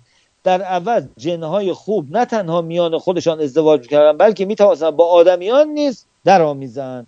پس اینجا می‌رسیم که توی این کوه، یک کوهی بوده که این جن‌ها اونجا هستن. الانم این همه رفتن پیدا کردن جن که سال نه جن‌ها هستن. بعد این جن میومده بعضیشون میتونن با آدما ازدواج کنن. حالا من دارم این جنه با آدم ازدواج کنه، بعد این میگن سم داشته، بعد این آدم پا داره، چی میشه؟ پاش نصف سم نصف پا میشه. این همون چیزاست که میرن با خر و الاغ و اینا که چیز میکردن، میگفتن ما با جن ازدواج کردیم، این پای جن بوده، ما داشتیم اونجا ترتیبشو میدادیم. با الاغا چیکار کردن؟ اینا دیدی که با خر و الاغ میرن عشق بازی میکنن؟ من ندیدم. شما دیدید؟ من دیدم. خودشون توی رساله‌شون نوشتن، تو رساله‌شون نوشتن با خر و الاغ چیز میکنن. بعد مثلا یکی میاد میدیده دو تا سوم این داره عقب جلو میشه. همون که دیدی میگم من ندیدم سال کسی با خر. اینا آره، برای اینکه توی یه قسمتش هستش مال اسلام اصلا میگه که اگر شما میخواین با یه مثلا بز یا الاغ میخواین آمیزش بکنین، گفته سکوی چند متری بذارین، نیم متر زیر پاتون بذارین، بغل یه پرتگاه بذارین نتونه دره. توضیح داده دقیقاً. بعد این مثلا یکی از بیرون طویله میدیده پای اینا رو، بعد میومده میگفتی با خره داشتی کاری میکردی، میگه نه جن بود دیگه، با جن داشتم. خب ببین این اقلا این حل شد برام. دیدی؟ این خیلی خوب بود. بله خیلی من انقدر خوشحالم شما بعضی موقع میگی چقدر قشنگ این مسائل حل میکنی، اصلا باور نکردنیه. خیلی زاویه نگاه نکرده بودیم.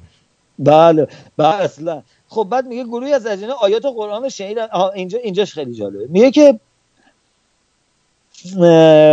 در قرآن این عقیده بابلی و عربی دوران جاهلیت خودشون هم میزن دوران جاهلیت که مشابه آن را به اشکال مختلف در افسانه‌های اساطیر یونانی، ژرمینو، اصلا، فینیقی و آشوری نیز میتوان یافت به صورت یک واقعیت آسمانی ارائه شده است. پس اگه نگاه کنیم قبل از این دین‌های ابراهیمی که بیاد، اصلا تمام این مسائلی که بعداً رنگشو عوض کردن، اسمشو عوض کردن، فروختن، ما رو بیچاره کردن به نام اسلام و یهودیت و مسیحیت و از این چرت و پرتا، اینا همشون مال زمانهای فینیقی و آشوری و یونانی و بابلی و اینا بوده.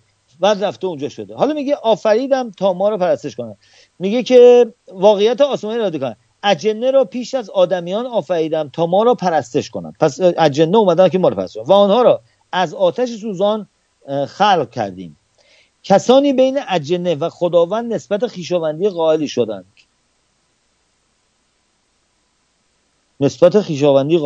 کسانی بین اجنه و خداوند نسبت خویشاوندی قائل شدند. میگن اینا مثل که خانواده خدا بودن. حالا دیگه ما نمیدونیم. این شجره نامه خدا خیلی جالبه نه؟ و کسانی نیز اجنه را شرکای خدا دانستند، گفتن اینا شریکا. و البته این هر دو دسته دروغ میگن. اینجا نشه دروغ میگن. چون محمد برای دعوت به خدا قیام کرد، طایفه جنیان بر او ازدحام آورد. گروهی از اجنه آیات قرآن را شنیدند و با تعجب گفتند که این کتاب ما را به راه هدایت میبرد و لاجرم دیگر به خدای واجد شرکت نخواهیم ورزید. اینها اسلام آوردند و البته اگر در راه راست پایدار بمانند خداوند به آنها آب گوارا نصیب خواهد کرد. اما بعضی دیگر از آنها کافر مانند و هیزم کش جهنم شدند. کافران و هیزم کش جهنم، کش جهنم، یعنی ما هیزم بعد اونجا ببریم. خیلی خوبه دیگه، ما اونجا چه اقلا کار داریم، بی خود نشستیم در جهنم. چون میگن ما هیزم میبریم که آخوندا رو توش بسوزونن. نه دیگه، حالا آدمایی که دارن اون تو میسوزونن و کافرا رو، ماهایی که آدمای بدکار رو ماها رو میکنن هیزم کش اونجا، یعنی میکشیم هیزما رو باز یه کاری داریم و ما آنها رو به عذابی بسیار میدهیم. با آنها میگوییم شما نیز جزئی آن گروه از اجنه و آدمیان شوی که پیش از شما با آتش دوزخ داخل شدند. و در روز محشر به اجنه خطاب شد که ای گروه جنیان، شما از حدیث تعداد بر آدمیان فزونی گرفته اید، ولی آیا ما برای شما رسولانی از جنس خودتان نفرستادیم که آیات ما را بر شما بخوانند و شما را چنین روزی بترساند. یعنی خدا گفته این ببینید، من موندم، من اینا رو که میخونم از یه طرف خب مثل این فیلمای فانتزی که نشون میدن، خیلی از این فیلم ها هست. شما برین از این فیلم های نمیدونم اون شمشیر در سنگ و حالا برین لورد آف د رینگ و برین نمیدونم هری پاتر و نمیدونم این جادوگر، فیلم های جادوگری خیلی هست، هممون هم دوست داریم. چرا دوست داریم؟ چرا الان اگر این کتاب بزنن شما میخواین بخونین ادامهشو ببینین که بابا این دوتا جنا که با هم دیگه جمع شدن تعدادشون از آدما بیشتر شد، خدا بهشون گفت ببینیم ما براتون پیغمبر نفرستیم ولی بفرستیم پدرتون در میاریم و هی میخوایم ببینیم این داره چی میگه با این که میدونیم مزخرف اینجا گفته ها، ولی میخوایم گوش بدیم. این جلب تماشاچی، این جلب کسانی که دوست دارن نتیجه اینه بدن، یعنی داستانگویی، زمانی به وجود اومده که بتونن بفهمن مردم چی میخوان و اونا رو بهشون بدن. حالا بعدی که بریم اصل اینها رو بشینیم بخونیم که این راجع به امام حسین میگه، اون راجع به علی میگه، اون راجع به حسین میگه، در دین شیعه این داستان پروازی ادامه پیدا کرده. یعنی اگر شما برین کتاب قرآن رو بخونین که مثلا ریشه های دیگه یا گروه های دیگه مثل سنیا و وهابیا و نمیدونم اونا میخونن، عین همین قرآنه. برین راجب محمد بخونین همینه، برین راجب علی هم بخونین پیش و بس همینه. حالا اینا میگن قدرتمند بود و اون گفته جای من بشه، اونا میگن نه. ولی بعد از اون شما در نوشته های عربی از کشورها نگاه میکنه، این حماسه سرایی‌ها و مزخرفات و امام حسین سرش زدن حرف زد و نمیدونم اون یکی با مارمولک صحبت کرد و نمیدونم داشت توی خیابون میرفت مرده با زنش خوابیده بود گفت تو چقدر بیشرفی، تو زنت سکس داشتی الان اومدی اینجا، این معجزه شده و اینا نبوده. حالا چرا اینا اومده توی کشور ما؟ و یه بحث اینا اینه که بابا شیعه از ایران نیومده چون در کشورهای دور و بر ما ادامه داره. بله اونا 1400 سال 1300 سال 1000 سال پیش خیلیش جزء ایران بوده، مرز که معلوم نبوده که، ایران خیلی بزرگ بوده، قوم هایی که همینطور رفتن اونها هم شیعه موندن. حالا این ایران هی داره از گوش و بالش زاده میشه، حالا اون شیعه ها اونجا موندن. ولی چرا در ایران مزخرف گویی رشد کرده؟ خب اینم دلیل تاریخی داره. دلیل تاریخی اینه که پادشاهان ایران برای اینکه سرگرم بشن در دربارشون داستانگویان رو دعوت میکردن. سینما که نبوده که، اینا هم که یا جنگ میکفتن یا میشسته توی قصرش غذا میخورد و حال میکرد و شب ساعت 8 که غذاش تموم میشده یه شرابش هم خورده بود و حوصله‌اش سر میرفته، میگفته بیاین داستان بگین. هر کی می اومده داستان‌های عجیب غریب میگفته و این داستانگویی در زبان ما رشد پیدا کرده. همونطور که شعر گفتن رشد پیدا کرده. اگه شما زبان فارسی رو نگاه کنید، زبان شاعریه، خیلی حرفای قشنگی میشه توش گفت، ولی البته مزخرف هم داریم میگیم از اینا، ولی در اصل برای شعرگویی و قشنگی درست شده بوده.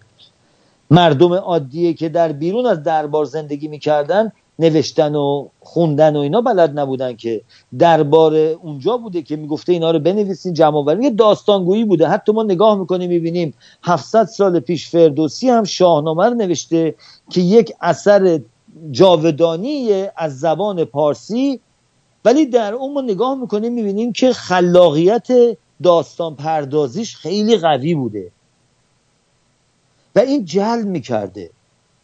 شما اگر وارد یک محله‌ای میشین، وارد یک کشوری میشین و میبینین این کشور مثلا خیلی علاقه زیادی به مثلا اسکی داره، مثلا رفتین توی چه میدونم توی بالای کانادا که اسکی برف زیاد میاد، یا رفتین کلرادو، وارد اونجا شدین میخوام اونجا زندگی کنین، چه اتفاقی میفته؟ من باید تغییر بکنم با اون محیط.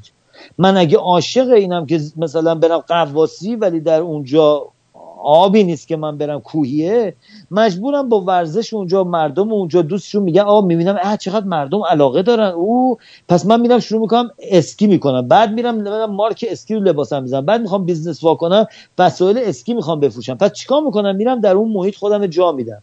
دین اسلام وقتی که وارد ایران شد و حمله کرد و ایرانیان نمیتونستن مقابله کنن جلوش به دلیل تمام اختلافاتی که بین اون حاکمان داخلی ایران که به نام شاه‌ها بودن، که بالا شاهنشاه بود ولی شاه‌های مختلف بودن، اینا همش با هم در جنگ بودن. عین همین الانش که ما داریم می‌بینیم گروه‌هایی که عقیده‌های مختلف دارن، یا یکیشون از کردستان، یکیشون از لرستان، یکیشون از نمیدونم خوزستان، اینا با هم دیگه جنگ و دعوا دارن، اونو مسخره میکنه. عین همین بوده، ولی فکر کنین یه رهبرم داشته، سپاه هم داشته. اینا انقدر با هم جنگ و دعوا داشتن که خیلی راحت میتونستن بیان وسط. خیلی هاشون برای اینکه زنده بمونن وطن فروشی میگن، گفتن آقا بیا فقط بذار ما زندگیمون رو خوب بکنیم، بیا بردا برو اینجا رد شو برو.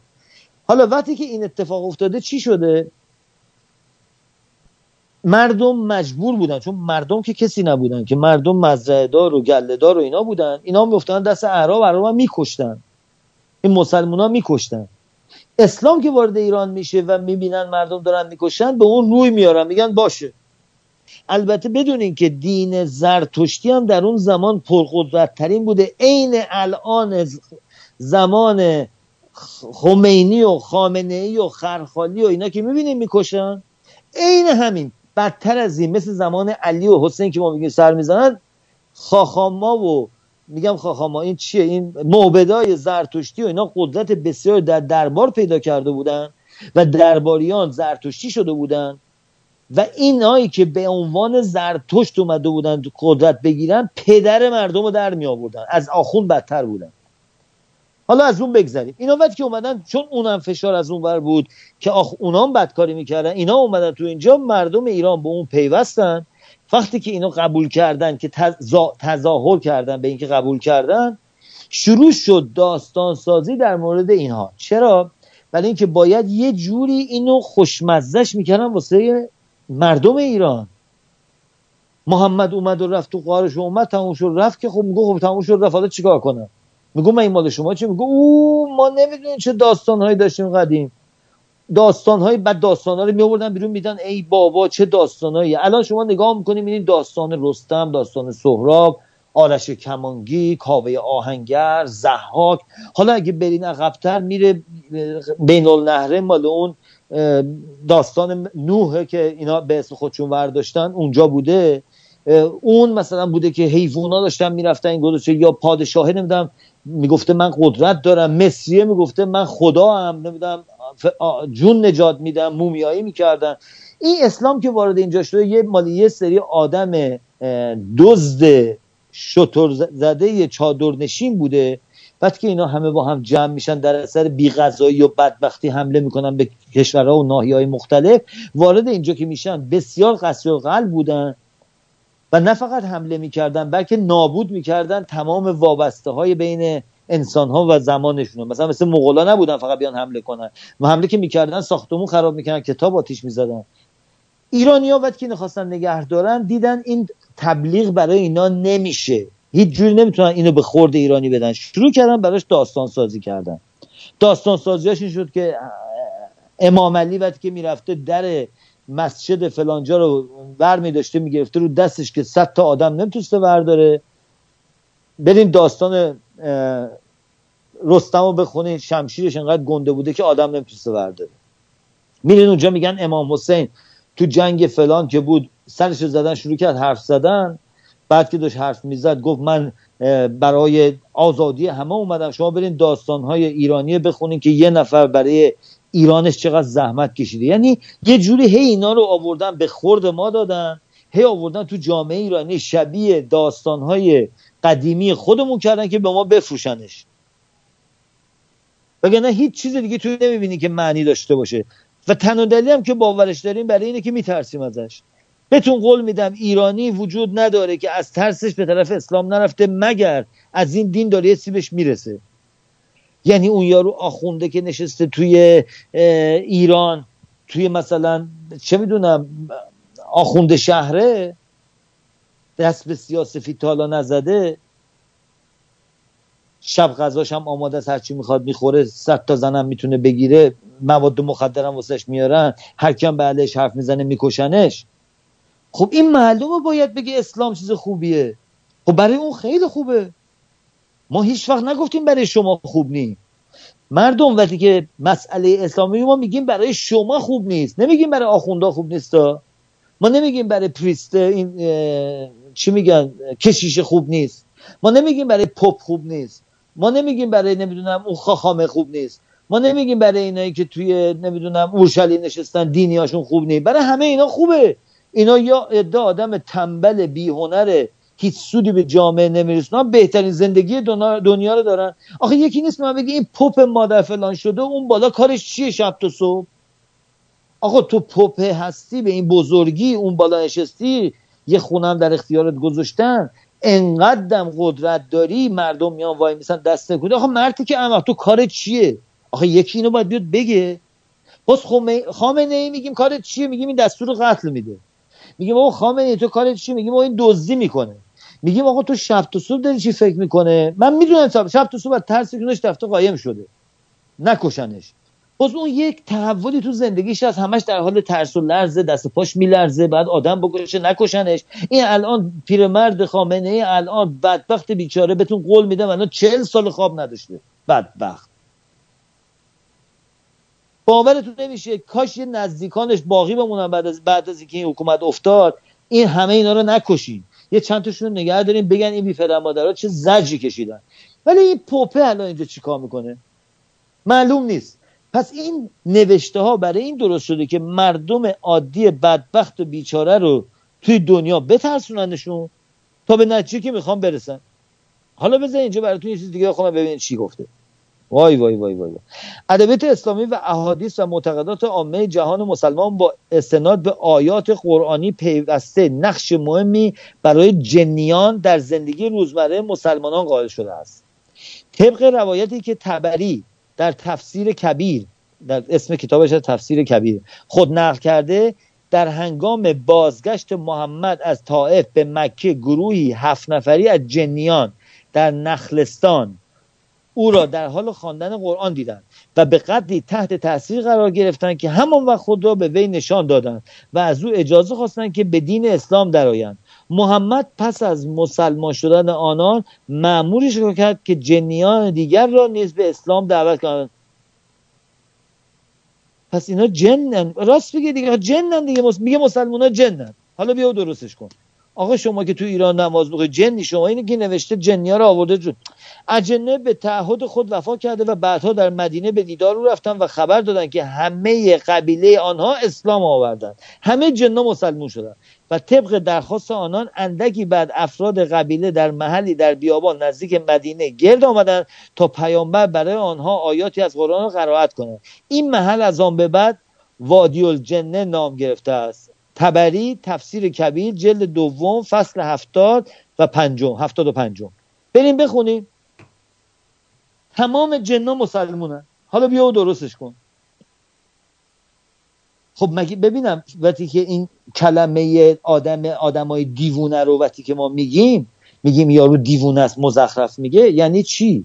خب بابا این مزخرفه دیگه، تو قرآن نوشته نیست به نظر شما؟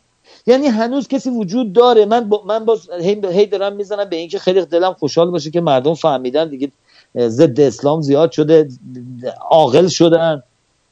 من میخوام ببینم آیا هنوز کسی وجود داره که بگی هم چیزی امکان داره؟ آقا جن‌ها هم مسلمون شدن، جمع شدن اومدن، حضرت محمد داشت قرآن میخوند، جن‌ها اومد خوند و این رب به جن‌ها رو آورد و جن‌ها نامری بودن مری شدن و بعد رفتن. خیلی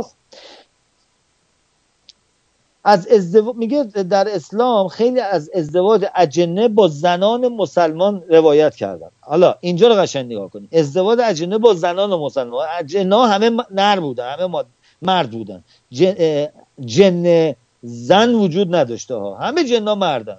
راست میگن دیگه، تو اسلام همه مردا جنن. اسلامی به کبر از ازدواج اجنه با زنان مسلمان روایت کرد و کسانی که از افراد سرشناس را زاده مشترک اجنه و آدمیان دانستن. پس میگه اونایی که خیلی معروف میشن از جن و آدمن. ابن خلکان از کسی یاد میکند که برادر شیری یکی از اجنه ها بوده. یک عجب بدبختی. این حالا با یکی آشنا شده که این برادر شیری اجنه بود، یعنی مادرش هم به جنه شیر میداده هم به این توی وفیات الایان جلد سوم صفحه 76 نوشته شده. مال اسلامی ها. ذهب هوشمندی فراوان چندین دانشمند را که نام میبرد ناشی از این میدانست که یکی از اجدادشان جن بوده. تمام دانشمندا جنن، از طریق جن‌ها اومدن. بحث مفصل در این راه داره که آیا میباید اجنه‌ای را که در نماز جمعه شرکت میکند در آمار نمازگزاران منظور داشت؟ و ببینید سوال پیش میاد خیلی جالبه. میگه حالا این جن‌ها که میان وای میسن تو صف نماز، ما اینا رو حساب کنیم جزء اون کسایی که دارن نماز رو حساب نکنیم؟ خب این مسئله مشکلیه، بعد راجعش بحث کرد. حالا ببینیم این چی گفته. در نماز جمعه شرکت کردن در آمار نمازگزاران منظور داشتن یا باید آنها را مجزا کرد؟ کتاب الحیوان جلد اول صفحه 268 65 و محمد باقر مجلسی از امام جعفر صادق روایت میکنه که طایفه جنیانی جنهایی هستن، طایفه کرد جنیانی هستن که خداوند آنان را به صورت آدمیان، جنها رو یه هم گذاشته، من اشتباه کردم. پس صادق که طایفه کرد جنهایی هستن که خداوند آنها را به صورت آدمیان در آورده. حالا کرد من نمیدونم این چیه. هیئت المتقین فصل 14 هم این نوشته شده. معروف قرن هشتم هجری، میگه محدث معروف قرن هجدهم شبری ابن عبدالله شبلی در کتاب احکام جن در 112 فصل چند هزار حدیث در ارتباط با اجنه گردآوری کرده است که از جمله آنها حدیث‌های مربوط به سگ‌هایی است که در اصل جن هستند. این سگا که میگن تو اسلام حرومه ولی که میگن جنه، تو اینجا دیگه نوشته اینا جنن، چون داد و بیداد میکردن، از دزدی مسلمان‌ها گرفته بودن، تا اینا میرفتن دزدی کنن سگا واوا میکنن گفته اینا جنه. و کسانی که با دست چپ کار میکنن یا مینویسن و اجنه در آنها رخنه کرده است. اگه با دست چپتون کار میکنین جن زدتتون، یادتون باشه مسلمان‌ها. یه تلفن میتونم بگیرم؟ یه خانومی یه سوال دارن از شما. بفهمید. بله. علمیه؟ مثل این درباره جن میخوان بپرسن ازتون. خب بگیم دیگه، کم کم ما خوب شنیدیم. بفهمید. بله، چون دارین خیلی واضح اینا رو میگین، گفتم که اینو بگیرم که بفهمید. بله میگیرن، الان خودشون گرفتن، من بس میکنم. بله باشه. بله. من برم سر جن. بله بفرمایید. در 112 فصل چند هزار حدیث در ارتباط با اجنه گردآوری کرد که از جمله آنها حدیث‌های مربوط به سگ‌هایی است که در اصل جن هستند و کسانی که با دست چپ کار میکنن یا مینویسن و اجنه در آنها رخنه کردند و جن‌هایی که به طور نامشروع با زنان مقاربت میکنن. جن‌ها میان به زنان تجاوز کنن. اومدن روی خط هستن. اومدن روی خط. بفرمایید. درود بر شما. درود بر تینجان و آقای امیدوار گرامی. درباره جن چند بار صحبت کرده بودین، من میخواستم بیام روی خط، الان فرصتی شد که یه کمی به شما توضیح بدم. من یکی از پسرای فامیل که از بچگی از 4-5 سالگی من دیده بودمش و اینا، تازگی یعنی چند سال پیش رفتم ایران و این خیلی مشتاقانه خواست همه چی رو برای من تعریف کنه. من ازش میپرسیدم چه خبر و اینا. میدیدم که اینو خانومش خیلی هی میگن ما وصلیم به بالا و وصلیم و آینده تو میگیم و من به شوخی میگذروندم تا اینکه این باری که رفته بودم گفتش که من و پسرم هر دو وصلیم. خب شما خودت میدونی که توی این روانپزشکی و اینا یه جور اوهام چشمی هست، یه جور اوهام گوشی. این کاملا اوهام چشمی پیدا کرده بود. گفتش که من گفتم چرا سیامک جان چرا چی شده؟ گفت من رفته بودم میدون هفته تیر، یه آقای ریشویی اومد جلوم یه کارت امام زمان به من داد. گفتم خب. بعد گفت رفته بودم خیابون جمهوری هم تلفن موبایلمو درست کنم، اونجا مرده گفتش که بله شما هم از اونایی، شما هم وصلی، پسرت هم از اوناست و بیاد خونه خامنه‌ای یه گرده همایی بیا تو چون وصلی بیا اونجا دعوتت کنم. این خیلی گفت من خیلی دیگه نماز میخونه و اینا. گفتم خب چی شد؟ گفتش که من رفتیم همین جمکران کجا دیدیم که یک 500 تا کفش اونجا ریخته، ما هم کفشامونو در آوردیم رفتیم تو دیدیم یه آقایی پلوی خامنه‌ای وایساده کفش داره. گفتم که از بغلی پرسیدم این چرا کفش داره؟ گفت این سمه. خب حالا فرض کنین اینو یه میزانسن میکنن در دنباله همون حدیثا و اینا که کسایی که واقعا بیمارن یا اینکه همین حدیثا رو خوندن باورشون شده ثابت بشه که یه چیزی هست. بله. اینا مصرف شیشه شون بالا بوده. اینا در نه مصرف الکل هم نمیخوره اصلا، فقط نماز. بله اینا همون که شما گفتین سیکنوفرنیا، اینجا یه مریضی هستش که الان بستری میکنن که اینها illusion دارن، اینا همون که هالوسینیشن ویژوال، بله هالوسینیشن میکنن، بله مثل اینایی که مواد مخدری بود که LSD و اسید و اینا میزنن روی یه نقطه مغز اثر میذاره که اون نقطه تشخیص نور و ساونده، بعد که رو اون تاثیر میذاره اون از خودش کرییت میکنه، یعنی خیالات آدم صدا رو میرسونه به مغز آدم میره. این هم الان در آمریکا و جهان اینا زیاد هستن در تیمارستان ها. الان برید تو بله. این آدم خیلی وسواس میکروب داره، وسواس خیلی خیلی مشکلات داره. من بهش گفتم ببین این حرفا رو بذار کنار، بیا برو پلی دکتر و اینا. بهش برخورد و با من قهر کردن.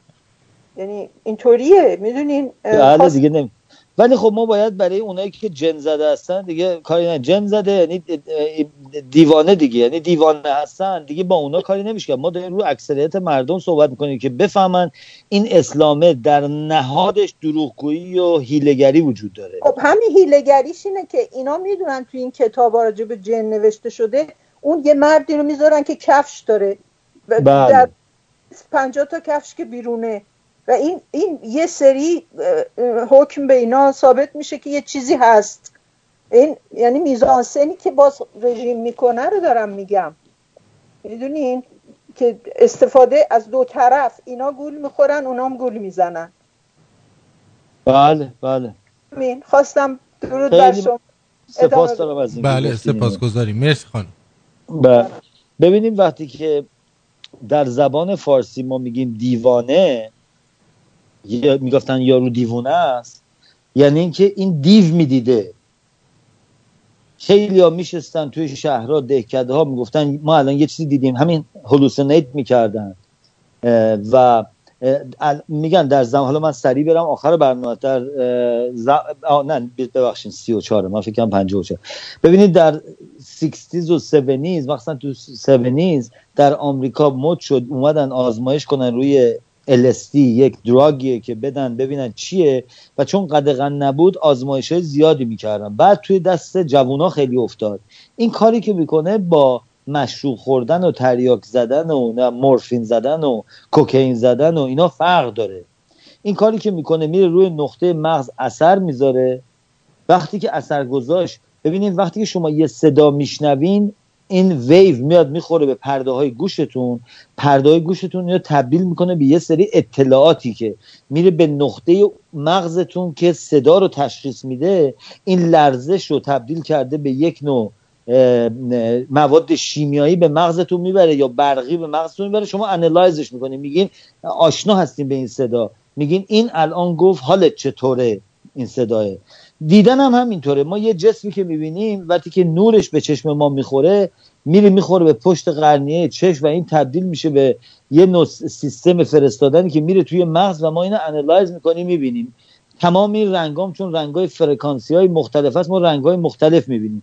حالا این مغز اگر کلک بهش زده بشه، یعنی همونطوری که شما پاتون رو گذاشتین روی میز، یه دونه از این چکشای کوچیک میزنن به پاتون، تق پاتون میپره بالا، یا مثلا طب سوزنی که میره یه قسمت عصب رو پیدا میکنه به اونجا ضربه میزنه، این یه سیگنالی که معمولا در بدن هیچ وقت به اون عادی تولید نمیشه به مغز میره و درمانهای طب سوزنی میکنن، بی‌حس میکنن، انواع این کارا رو میکنن. تمام اطلاعاتی که به مغز ما میره، این اطلاعاتو میشه شبیهش هم به وجود بیاد در مغز. یعنی کافیه که اون طرف یه مواد مخدری کشیده باشه از این هلوسینیشن، به این صورت میشه، یا اینکه کمیکال ایمبالانس داشته باشه، یعنی در بدنش، حالا اگر تازه فرض کنیم مادرزادی نباشه که اون قده، اون قسمت سرش مثلا یه قده کوچیکی زده داره فشار میاره قسمت دیدگاهش یا قسمت صوتیش که این از خودش چیزی تلقی کنه. چون تو زندان اگر ببخشید تو بیمارستان الان اگه برن دوستان بزنن برای اینا که هلوسینیت میکنن، ببینید چقدر زیاد هستن اینا کسایی که شب تا صبح روشون آزمایش میکنن. اینها دقیقاً برای اینا توضیح میدن که بغل ما کی وایساده، الان اینجا وایساده داره با ما صحبت میکنه، اینو داره میگه، اینو داره میگه. و وقتی که رفتن اینها رو آزمایش کردن، پیدا کردن که اینا کمیکالی توی بدنشون داره یه چیزایی تولید میشه که کار اون هلوسینیشن انجام میده. این پیغمبران ما به غیر از کلاهبرداراشون که بقیه بودن، این اصل مسئلهشون همشون اینا بودن. یعنی همشون دیوانه بودن، یعنی دیو میدیدن، یعنی یه چیز عجیب غریبی میدیدن. آخه کسی که جن میدیده، محمد که میگفته من جن دیدم، خود دیو دیده دیگه، دیو و جن و پری و اینا دیگه، این دیوانه بوده دیگه. اما این دیوانه رو انقدر طرفدار پیدا کرده به خاطر که زده کشته، تبدیل به دین شده و الان چون تعدادشون زیاده، هر جوری هم به قول این خانم به این آقا بگیم عزیز من قربونت برن روی ماهت برم، آخه این مزخرفات چیه میگی، گوش نمیکنن، به دنبال همون باوراشون هم هستن. این البته فقط مال اسلام نیست، تا تمام دینی ها اینطوری. شما هر کسی که باور دینی داره، اگر معمولی هم هست، یعنی از اینا نیستش که خیلی هم فناتیک باشه بخواد کارهای عجیب غریب دینی بکنه، نمیدونم ملق بزنه، پلا بزنه، زنجیر بزنه، از این کارا بکنه، معمولی ها که ما تو خانواده ها میبینیم، دوستاتون میبینیم، یا رو یهودی باشه، زرتشتی باشه، مسیحی باشه، این باشه، هیچ فرقی نمیکنه. همشون در اثر تکرار و گفتن این حرفا در مغزشون قسمت لاجیکشون از بین رفته. اینا دیگه منطقی فکر نمیکنن. اینا هر چی بهشون بگی میگن آقا این حرفا چیه میزنی؟ بابا من دیروز جن ندیدم، ولی میگه من بالاخره این خدای کجاست؟ میگیم بابا جون میگه اگه خدا نیست چجوری درسته؟ ما میگیم بابا جون خدای کجاست آخه؟ میگه ما نمیدونم. میگه پس چرا باورش داری؟ میگه برای اینکه جیزس کرایست گفته. اون یکی میگه برای اینکه من دین میخوام داشته باشم، برای اینکه دین آدم‌ها رو به راه راست هدایت میکنه. من میگم آقا عزیز من اگر به راه راست هدایت میکنه چرا همشون میکشن؟ میگه مال ما نکشته. حالا بعد بری به اینا کتاب بیاری، چون کتابم که نمیخونه اینا، بیاری که بابا جون همه دیناتون از روز اول تا الان دارن میکشن یا علت کشتنه، یا اینکه همش دارن مزخرفات بار مردم میکنن دیگه، کارش هم نمیشه کرد. این بدبختی مملکت ما. خب حالا بریم اینجا نگاه کنیم ببینیم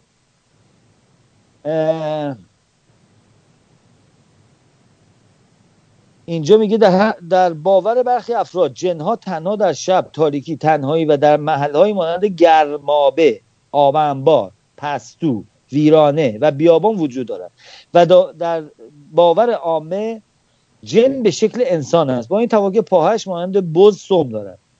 مژده‌های دراز از اون نیز با مژه‌های دراز اون نیز با مژه‌های انسان متفاوت است و رنگ موی او بور است همزمان با زاده شدن هر نوزاد انسان بین اجنه نیز نوزادی به دنیا میاد که شبیه نوزاد انسان است، اما سیاه و لاغر و زشت. این موجود را همزاد آن طفل میخوانند. اگر کسی شبنگام آب جوش روی زمین ریخته و بسم الله نگفته باشد، ممکن است یکی از فرزندان اجنه را اذیت کرده باشد.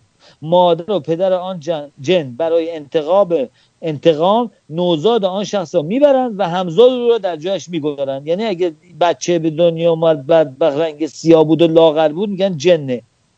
به باور برخی به زبان آوردن نام جن شگون ندارد و ممکن است آنها را حاضر کنند. بنابراین برای دلخوشی جنها هم شده با آنها از ما بهتران گفته شود. این تازه ترسونده گفته اصلا جن نگین. حالا ببینم آقای پرتوی، امکان داره یه وقتی بذاریم یه روزی من و شما و دوستان بیان جن بگیم، یکی اینا بیاد یه مصاحبه باشون بکنیم؟ حتما این کارو میکنیم. یعنی از نظر شما اشکال کی وقت دارین که ما این جن‌ها رو صدا کنیم بیان باشون مصاحبه کنیم؟ من همیشه وقت دارم. همیشه وقت دارم. ولی بعد ببینیم این جن‌ها رو از تو ده میاریم یا تو شهر میاریم. نه دیگه ما میگیم خودشون از کجا میان. مال شما حتما جنای تورنتویی ان دیگه. بله اینا مال ده تورنتو هستن. مال ده تورنتو حالا کجا هستن ما نمیدونیم چیکار کنیم. ولی ببینین این داستان ها به تنهایی ضرری نداره. خب یه داستان خیالیه، مثل این نویسنده ها که میشینن رمان می‌نویسن، ببخشید ساینس فیکشن می‌نویسن، نمیدونم داستان های مختلف، استار ترک درست کردن، گفتن یه عده بلند میشن میرن تو فضا و همینطور دارن میرن، نمیدونم به این کره میرن، به اون کره میرن، به اون کره میرن. اینا فانتزیه، اینا امکان پذیر نیست، برای اینکه فاصله بین کرات انقدر زیاده که اگه با سرعت نور هم برین مثلا 1000 سال طول میکشه تا برسه اونجا. اصلا انسان نمیتونه برسه به جایی، همین دور و بر خودمون میتونیم بگردیم. و یه داستان خیالیه، هیچ ضرری هم نداره، داره میگه ما رو سرگرم میکنه. من خودم خیلی دوست دارم. اما موقعی که این گفتار گذاشته بشه و همینطوری که این بانوی عزیز زنگ زدن گفتن یک عده رو باورمند به این بکنن، اون شخص روی این باورهاش دست به هر کاری میزنه. این خطرناکی دینه. یعنی وقتی که این باور به این بکنه که یه خدای اون بالا نشسته، جن و پری و شیطون وجود داره و این جنای خوب یا بد اومدن با این رابطه پیدا کردن، اومدن به این نزدیک شدن، یه روزی بچه شکاری میکنه میگن جن زده شده. من یادم میاد داستانی برای من مادر بزرگم تعریف میکرد که هیچ وقت یادم نمیره. این میگفت توی یکی از شهرستان‌های خیلی دینی، نمیخوام حالا اسم ببرم، خانواده‌ای بودن که اینا بچه دار که میشن بچهشون بوده، یه روز میبینن این بچه هی داره رنگش سیاه‌تر میشه. حالا این بدبخت بیچاره مریضی گرفته بوده، بچه داشته میمرده، خونش حتما چی شده، یه مریضی بگه صورت سیاه شده و زیر چشم سیاه شده و داشته میمرده. اینا اومدن گفتن که آقا این بچه ما نیست. آخوند محله رو دعوت کردن، گفتن آقا این چی شده؟ گفته اینو جن زده. گفته چیکار کنین؟ گفته اینو ببندینش توی ملافه محکم، صورتشو باز بذارین. اون موقع توی شهرستان ایران اگه یادتون باشه الان هم حتما از دستشوی مستراحا اونور حیاط بود، توی خود خونه نبود. یعنی شما برای در خونه میومدین بیرون، در نمیدونم ناهارخوری، نشیمندگاه، مهمون خونه، پشت خونه، بعد میومدین بیرون قدم میزنین میرفتین تو شهرستانا بود، حتما دیدین شما اینا که بیرون اونا. اینا گفته بود بریم بذارین تو سرمای زمستون. اون موقع بچه رو بردن گشتن اونجا، در اونجا رو بسته بودن، اومدن رو آخونده گفته وایسین صبح که برین، اگر شما آدمای مؤمنی باشین و خدا دوستون داشته باشه به جنا دستور میده بچه شما رو میذاره، بچه خودشو میبره. اینا گفتن باشه. فردا صبحش اومدن دیدن بچه یخ زده مرده و جنم نیومده. اومدن با آخونده گفتن شماها مؤمن نبودین، شما باید یه عالمه غرامت بدین برای اسلام. یک عالمه پولم از اینا گرفته بوده. آخه شما نگاه کنین ببینین، خب این مردم که اینطوری فکر میکنن چه توقعی باید داشته باشن از اینکه اینا آزادی میخوان تو مملکت؟ و عزیزان من، شما تمام مزخرفات اینا رو باور کردین، تمام حکم‌های اینا رو دارین انجام میدین. نمازشون رو میخونیم، برای امام حسین زنجیر میزنیم، بچه‌تون رو میزنیم بره زنجیر بزنه، توی امام رضا میرین دعا میکنین، توی قبرستان فلان میرین روزه میخونین، بچه‌تون به دنیا میاد اونطوری میکنین. خب وقتی که این کارا رو میکنین توقع دارین که اینا چیکار کنن؟ مثلا بیان به شما بگن مرسی از این کارو کردین، حالا ما همه پولایی که ما دزدایی که کلاهبردارایی که به شما دروغ گفتیم میخوام زندگی راحتی به شما بدیم. خب معلومه کتکتون میزنن، تو سرتون هم میزنن. ولی که شما به اینا دارین میگه ما احمقیم باید کتک بخوریم. اینا آدم عاقل که این حرفا رو باور نمیکنه که. مگه امکان داره یه آدم عاقل باور کنه که این شب نمیدونم اونجا میاره اون اونجا میاره؟ اینا چیزاییه که باید یه مقدار بریم جلو راجعش فکر کنیم. اولا ببینید اصلا تمام دین اسلام روی کشتن درست شده و تجاوز به زنان، هیچ پایه دیگه ای نداره. مزخرفاتش برای اینه که مردم رو بترسونه بیاره سر کار که پولشونو بگیره، به دختران تجاوز کنه. میخوایم بدونین زمان محمد و علی و حسن و حسین این کثافت‌ها چیکار میکردن؟ به جمهوری اسلامی نگاه کنین. این جمهوری اسلامی پیش اونا هیچه. این جمهوری اسلامی در یه جایی زندگی میکنه که تعداد بسیار زیادی انسان در این شهرها وجود دارن که اینها نمیتونن خودسرانه هر کاری بکنن، با وجود که میکنن، ولی مثل اون نیست که امام حسین بره با شمشیر بزنه سر یارو بکنه، 700 نفر تو خیابون بزنه بیاد اونجا وایس. البته خرخالی کرد ولی بازم به پای اونا نمیرسه. اون علی و حسن و حسین و محمد و اینایی که شما قبول دارین به عنوان پیامبرتون قاتل حرفه‌ای بودن. برین کتاب‌های شیعه رو نخونین، برین کتاب‌های تاریخی اعراب رو بخونین. آخه یه نفر میخواد بدونه در انگلستان چی میگذره، نمیره کتاب کشور خودش رو بخونه که راجع به انگلیس چی نوشتن، که بعد بره کتاب خود انگلیس‌ها رو بخونه که آقا تاریختون چی بوده. میگه آقا ما تو این جزیره ای اینطوری میکردیم، این پادشاه رو داشتیم، این ملکه رو داشتیم، این پادشاه با ملکه این بود، داستانش رو میفهمیم. شما باید برین که عرب ها بخونین، مال عربستان، برین تاریخ اینا رو بخونین، ببینین اینا کی بودن، ببینین چطوری بودن. خود اینا قبول دارن الان وقتی که عده زیادی توی عربستان اینا بلند شدن بر علیه اینا، برای اینکه اینا جوانایی هستن که الان کم کم تحصیل کردن، منطق سرشون میشه. تا وقتی که این منطق رو ما نداشته باشیم که برای اینکه بخوایم زندگی سالم بکنیم نباید مغزمون رو بفروشیم به دین. ببینید این مغز فروشیه. بدنا رو که میفروشن بهشون میگن فاحشه، مغزتون که میفروشین بهتون میگن دینی.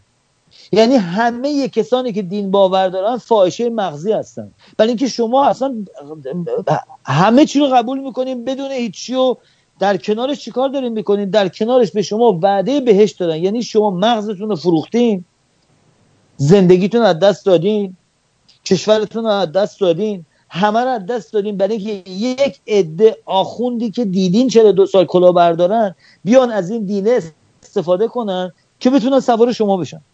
حالا هیچ راهی به غیر از این نیستش که کلاه خودتون رو قاضی کنین، بشینین یه لحظه فکر کنین، به جای اینکه بشینین از طرف اسلامی به این نگاه کنین، بشینین از طرف یک انسان به این نگاه کنین. بگین اگه هدفتون آدم کشیه اسلام براتون خوبه، اگه هدفتون خوبی و زندگی کردن در کنار همدیگه است، یک نمونه از اینو شما بیاین پیدا کنین که در این کتاب‌های دینی یک دفعه یک کلمه از این گفتن، به غیر از این که میگه خداوند خیلی دلسوزه و شما رو دور میپرسته و چی میگن بزرگواره و آموزگاره و بعد میگه میزنه سرتون میکشه. اولشون رو میگه ولی بلافاصله عوضش میکنه. برای اینه که ماها مغزمون در این مدت به یک حدی رسیده که دیگه حالا درکش میکنیم. دیگه من اون بچه نیستم که توی مثلا یک ناحیه از ایران یا افغانستان یا کابل نمیدونم اونجا اونور نمیدونم توی دهات اونوری توی شهر اینوری بزرگ شدم که دور و برم هم هیچی نبوده. ما میذاره آدم دیدیم، مثلا دینای دیگر رو دیدیم، بعد اینترنت به وجود اومده، نشستیم اینا رو خوندیم، میتونید تمام دینهای جهان، شما نمیدونین چقدر زیاده، دونه به دونه میتونیم بزنیم بفهمیم کی کجا چی چطوری شده، چه سالی چرا اینطوری شده، چه باورهایی دارن. وقتی که این اتفاق میفته دیگه ما نمیتونیم مثل زمان قدیم فکر کنیم. دیگه ما نمیتونیم الان وقتی که خیلی واضح نشون داده شده که اگر شما یک آدمایی در یه جاهایی زندگی میکنن، اگه اینا مریض بشن یه ویروسی توشون بیفته میمیرن، تموم میشه، میره. یه قبیله در یه جا از بین رفت. مگه اسپانیشه وقتی که اینجا حمله کردن ویروس سرماخوردگیشون نیفتاد، همشون رفتن. ولی وقتی که جهان انقدر نزدیک به هم شده این افکار خطرناکه. عین ویروس کرونا دیگه جلوشو نمیشه گرفت. چون جلوشو نمیتونیم بگیریم تنها راه گرفتن این جلوش اینه که میگیم ماسک بزنن اینطوریه یا به هم نزدیک نشین. آقا عزیزان من، این ماسک شما بهش میگن دانش، ماسک شما بهش میگن خرد. یعنی شما باید با عقلتون، شعورتون تصمیم گیر زندگیتون باشین، نه با نوشته های مزخرفات حسن و حسین و علی و نمیدونم اون جنه نمیدونم با زنه خوابیده بود و بچت که به دنیا میاد. آخه این مزخرفات آخه تا کی باید قبول بکنین؟ تا وقتی که شما مردم باور نکنین، اکثریتتون باور نکنین و در این راه تلاش نکنین که باید با خرافات دین مبارزه کرد، هر دینی که هستین باید مبارزه کنین. اگر نکنین شما ضد بشر هستین، شما ناقل ویروس نادانی و جهل هستین. باید در این راه مبارزه. من نمیگم بریم بیرون شمشیر بگیرینا، ولی بی تفاوت هم نشینید. هر جا که هر کس از خدا و پیامبر اینا صحبت میکنه همونجا به جلوش وایسین. چرا؟ چون اونا این کارو با شما میکنن. من اگر وارد یک مجلسی بشم و برگردم به دین یهودی، دین زرتشتی، دین اسلام، دین مسیحیت، یه جای یه کلمه بپرونم، یه دفعه این مسیحی و یا مسلمان میگه آقا بی احترامی نکن به دین ما.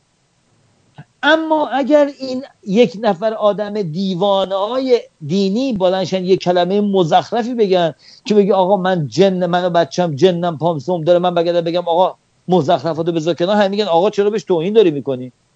آقا من نمیفهمم چطور اونها میتونن به من بگن من هر چی که میخوام بگم اینا میگن آقا تو نمیتونی بگی. میگم بابا جون دیوونگی هم حدی داره. اینا میگن آقا ما دیوانه نیستیم. میگم آخه کسی که باور میکنه جن و پری هست، کسی که باور میکنه حضرت محمد 7 آسمون رفته بالا، کسی که باور میکنه امام حسین سرش توی اون بیابونه زدن، اینم رفته بوده برای نجات بشریت مبارزه کنه، سرش تو شنا شروع کرد حرف زدن، بعد ازش سوال کردن، بعد این یه دعا خون، بعد خواستن کلش از بین. آخه بابا این حرفا چیه؟ این مزخرفات. اگه این دینتونه، اگه اینو باور دارین، این حکومت هم لیاقت حقتونه. اگه فکر میکنین این حکومت حق شما نیست و این حکومت داره پدرتون رو در میاره، داره بیچاره‌تون میکنه، پولتون رو خورده، مالتون رو خورده، بچه‌ها کشته، میخوام با این مبارزه کنی، اون دینه رو باید بذارین کنار. دوتاش با هم دیگه نمیشه. شما نمیتونی مسلمون باشی و از حکومت اسلامی نجات پیدا کنی. آخه نمیشه عزیز من.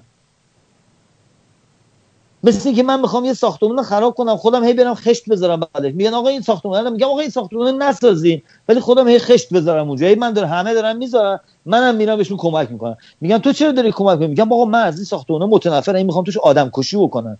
میگه خب نسازش. میگه نه بابا مگه میشه نساخت؟ من مسلمونم. هی روش شما دارین این اسلامو دارین میسازینش. تو 40 سال شما این اسلام رو ساختین، این بی پدر مادرها رو پولدار کردین، اینا رو پررو کردین، اینا رو کاری کردین که از پول زندگی و کشور شما استفاده کردن، اسلحه آدمکشی خریدن، اومدن تو خیابونا افتادن به جونتون. شما کردین. کجا کردین؟ رفتین مکه. کجا کردین؟ رفتین امام رضا. کجا رفتین دم صدقه دادین. کجا رفتین؟ تو امامزاده ها رفتین، تو مسجداتون رفتین صدقه دادین. کجا رفتین؟ تو خونتون باور کردین. کجا رفتین؟ تو مسجدها و سینه زنی‌ها و چاوکشی‌ها رفتین. وقتی که شما اونجا میرین شما دارین خشت ساختمان اسلامو دارین قوی‌تر و قوی‌ترش میکنین. بعد میخوان از دست این راهها بشین. این خشتی که دارین شما میذارین دارین زندان خودتون رو میسازین. هر کدوم از شما سهم دارین تو ساختن این جهنمی که خودتون دارین برای خودتون میسازین. بعد ازش اشکال میگیرین، میگین چرا ما رو میکشه؟ خودتون دارین میسازین. اونا هیچ کارن. ببینید این آخونده و رهبر و رئیسه و اینا همه چسخاله هیچ کارن. اینا شماهایین. شماها هنوز به نقطه‌ای نرسیدین که قبول بکنید این بی پدر مادرای دروغگو از روز اولی که اومده دین اسلام تا الانش آدم کش بوده، تجاوز میکرده، دزدی میکرده و تا الان ادامه داره. و چون ادامه داره شما باید برای قطع این در ایران تمامتون دین اسلامو دیگه باور نکنین. اگه باور میکنین همینی که میبینین هست. ولی کمک میخوام و ما رو نجات بدین، کمکتون نمیکنه. ولی هیچ اشاره به جن بوداده نشده بود توی اون توی فصل بعدیه. بله این فصلهای مختلف داره. اینا رو با چی بو میدن؟ یه سری آدم ملا و آخوند و مزخرفگو بیکار نشستن یک چیزایی نوشتن که شما اگه برین این کتابا اینا رو بخونین، اصلا مسئله این که جن میاد چجوری راه بری، از کجاش میاد، اون کجات وایساده، با چند نفر حرف میزنی، اصلا بیکار. یارو مریض بودن دیگه، یارو مغز یارو. اینها رو میتونن بیارن مثل فیلم جنگیر اینجا درست کردن که خیلی فروش کرد. جنگیر هم همین بود دیگه. جنه اومد از دختره و کلش 180 درجه میچرخید و حالا کسی نمیگه این کلش که میچرخید گوشتای گردنش چی میشد، حالا اونم میگین چرخید این قضوفای سرش چی میشد، بعد دوباره برگشت دوباره زنده موند. این مزخرفات کسی که باور نمیکنه. الان اینجا جنگیر هست، شما ببین تو آمریکا جنگیر نیست؟ بله. تو آمریکا پر جنگیره. ببینید تو من اینی که دارم میگم نمیگم من، ولی کاری که شده اگر توی آمریکا کریسچنیتی قدرت بگیره و شروع کنه آدم کشی، ما باهاش مبارزه نکنیم، ما وطن فروشیم. ایران ما به خاطر این باورها الان در بدبختیه. آمریکا دالا یه شنبه میاد یه زری میزنه یارو، یه مزخرفی میگه میره و پرن از این کلاهبرداراشون با کچلوار میان اونجا میگه شفاعت میدم. من یکیشو نگاه کردم میگفت شفا میدم و پشت تلویزیون نفری $5 بدین من شفاعتون میدم. بعد گفت نامه‌هایی که اومده برای ما بخونیم، مثلا جک فلانی $5 داد، دستشون نامه گفت شفاعت دادم، دومی خوند شفاعت دادم، شفاعت همین داشت میرفت. یه دفعه رسید به آخر برنامه گفت متاسفانه ما 2 دقیقه دیگه بیشتر وقت نداریم ولی نامه‌های زیادی اومده، اجازه بدید. نامه‌ها رو پخش کرد رو زمین، خوابید رو همش با دست و پاش اینطوری گفت شفا میدم شفا میدم شفا میدم شفا میدم. گفت همتون رو با هم شفا دادم، برنامه امروز تموم شد. خب این کلاهبرداریه دیگه. اما کلاهبرداریه که انقدر قدرت زیاده به خاطر که مردم پشتشن، حق نداری شما بری اینا شکایت کنی. شما نمیتونی بری توی دادگاه آمریکا بگی آقا من از این آخوند از این پریسته من شکایت دارم، چون میگه مزخرف میگه. خب خود اون یارو خودش مسیحیه، بعد میگه آقا این حرفا چه میزنن زندان، میگن هیت کرایم، تو بر علیه مسیحیت داری بلند میشی، میگیرنت. ببینید تنها باریه که اینقدر ما در تمام رسانه ها، در تمام فیلم ها، همه کتابا میخونیم حقیقت، خوبی، مهربونی، قهرمانای خوب برای نجات مردم میخوان کمک کنن، دروغگوها رو میگیرن، آدمکشا رو میگیرن، همه اینا رو میگن ولی تو هر کشور دنیا که بری بله دین بلندشی میگیرنت. حقیقت هم داری میگی یک زندانی و بدبختی طولانی براتون خواهد داشت شما بعدش بلندش بریم دادگاه شکایت کنیم. حالا البته تو این چند وقت از اخیر زیاد شده که دیگه میشینن مدل‌های مختلف مسخرهشون میکنن. یعنی یواش یواش یواش داره جامعه به طرفی داره میره که من فکر میکنم تا 20-30 سال دیگه الان اگر 30% از مردم دنیا بیدین هستن، یواش یواش به 50 و 60 میرسه، بعد تموم میشه. اصلا این تموم شدنیه. اما این تو کشورهای پیشرفته اتفاق میفته. برعکس این در کشورهای عقب افتاده‌ای که نتونن برن جلو و حاکمانشون دینی باشن، این رشد میکنه. بهتون قول میدم حالا کم کم یارو میگیرن میگن این با جن رابطه داشته، اعدامش میکنن. هر کی میخوام بکشن با جن رابطه داشته. مگه زمانی که مال اینکوزیشن چی بود؟ زنه رو می آوردن میگفتن این جادوگره، آتیشش می‌زدن دیگه. هر کی بر علیه اینا بلند میشد میگفتن جادوگره، آتیشش می‌زدن. خب الان تو ایران داره میشه دیگه کم کم. این مسئله جن که بیاد بالا، کم کم جن بغل رهبر کثافت ایران وایسه، این مردی که الاغ چلاغه که معلوم نیست موشک کجاش بلغور میگیره، این اگه اون وایسه بغل این بگه این جنه کفش کرده پاش، خب دیگه حالا جنم بغلش وایساده یکی جرأت میکنه. این ببینی این چه وقتی کفشی کرده پاش، مگه سم میتونه بکنه تو کفش؟ آره کفشش گنده بوده، این کفش گرد بوده. حالا شما ناراحت کفشش که چه مدلی بوده؟ من میخوام بدونم یه عکس از اون کفش میگرفتن حداقل ببینیم کفش جنس شکلیه. یه جفتشو برای ما بفرستن.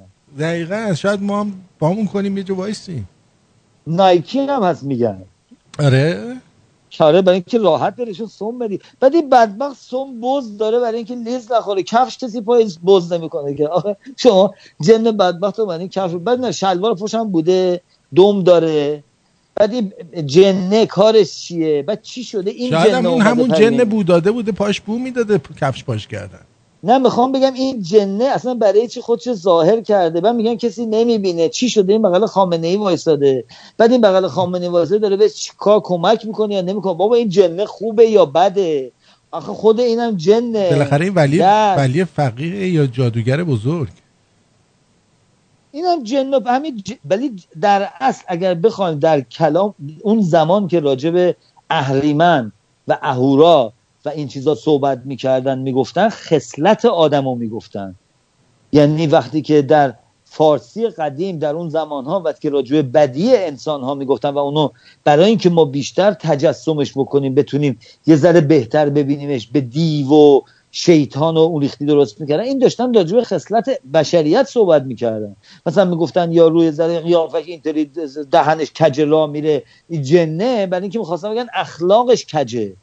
اون کسی که پشت سر مردم حرف میزنه زشتر به نظر میاد تا اون که مردم همه رو دوست داره. یعنی اگه باهاش آشنا بشیم زیباییشو میبینیم. برای همینه که تعریف از اون میکردن. این بی پدر مادر برشتن اونو اصلا عوضش کردن. این خدایی که در اصل اون اخلاقهای خوب انسانی هستش، نماینده خود، یعنی نشان دهندهش و اسمش خدا بوده، خودت بیا بوده، و اهریمن که جاهای بدی انسانی است که درش بوده. این دینهای ابراهیمی و اشتن کثافت زدن به هر چی فلسفه و راهی بوده که داشتن مردم نشون میدادن که خوبی و بدی چریختیه و چه نتیجه و کاری داره. و این دینها برداشتن گذاشتن اونجا. اینجا نوشته از آدم تا خاتم، شعرم میگن دیگه، تاریخ انبیا رو جلدش نوشته از آدم تا خاتم، زندگی و معجزات 14 معصوم، تالیف سید محمد مهدی موسوی، سید محمد سندهی و موسوی. به جان خودم اصلا اینا یک کسایی هستن که بعد میدونی که کسی که فامیلیش موسویه، بعد تازه کسایی که فامیلیشون اینا که کسایی که فامیلیشون موسویه، میدونید که اینا یهودی بودن. موسایی یعنی اینا، موسوی این یهودیه. اینجا نکنید تاریخ انبیا از آدم تا خاتم و زندگانی و معجزات 14 معصوم. بعد زیرش نوشته آداب و سنن اسلامی و دستورات شرع مطهر نبوی. زیرش نوشته تالیف با کیه. بعد زیرش خیلی جالبه نوشته حق چاپ از روی نسخه محفوظ است. چی دیگه چیه که روش ما چاپ کنیم؟ یعنی برای تحمیق مردم شما میتونی اونو هر چه خواستی چاپ کنی. من نه نوشته نمیتونی، برای همین من نکردم. خیلی وقت گفتم بالاخره حق اینا رو نخورم، اینا خیلی حرفای مهمی زدن. بعد اگر برین توش نگاه کنین 1068 صفحه است. شما نگاه کنین 1068 صفحه مزخرف، گنده کلفت، جن نوشته، انواع اقسام داره، طبقات زمین رو نوشته که حالا وقت نبود بخونم، انواع اقسام داره که حالا یه بار دیگه لازم بود و دوستان براشون جالب بود که ببینیم مزخرفات این چیه، حتما عنابه اینو من خواهم گفت برای شما. یک دنیا سپاس می‌کنم که وقت گذاشتین از این تایم وقتی که شما دادین و دوستان که پای صحبت ما نشستن. خیلی از شما سپاسگزارم. مرسی که این برنامه رو به نحو احسن اجرا کردید و بدرود میگم بهتون. مرسی عزیزم، بدرود به شما، به امید آزادی ایران از افکار دیوانگی. بله امیدوارم همینطور بشه. بدرود.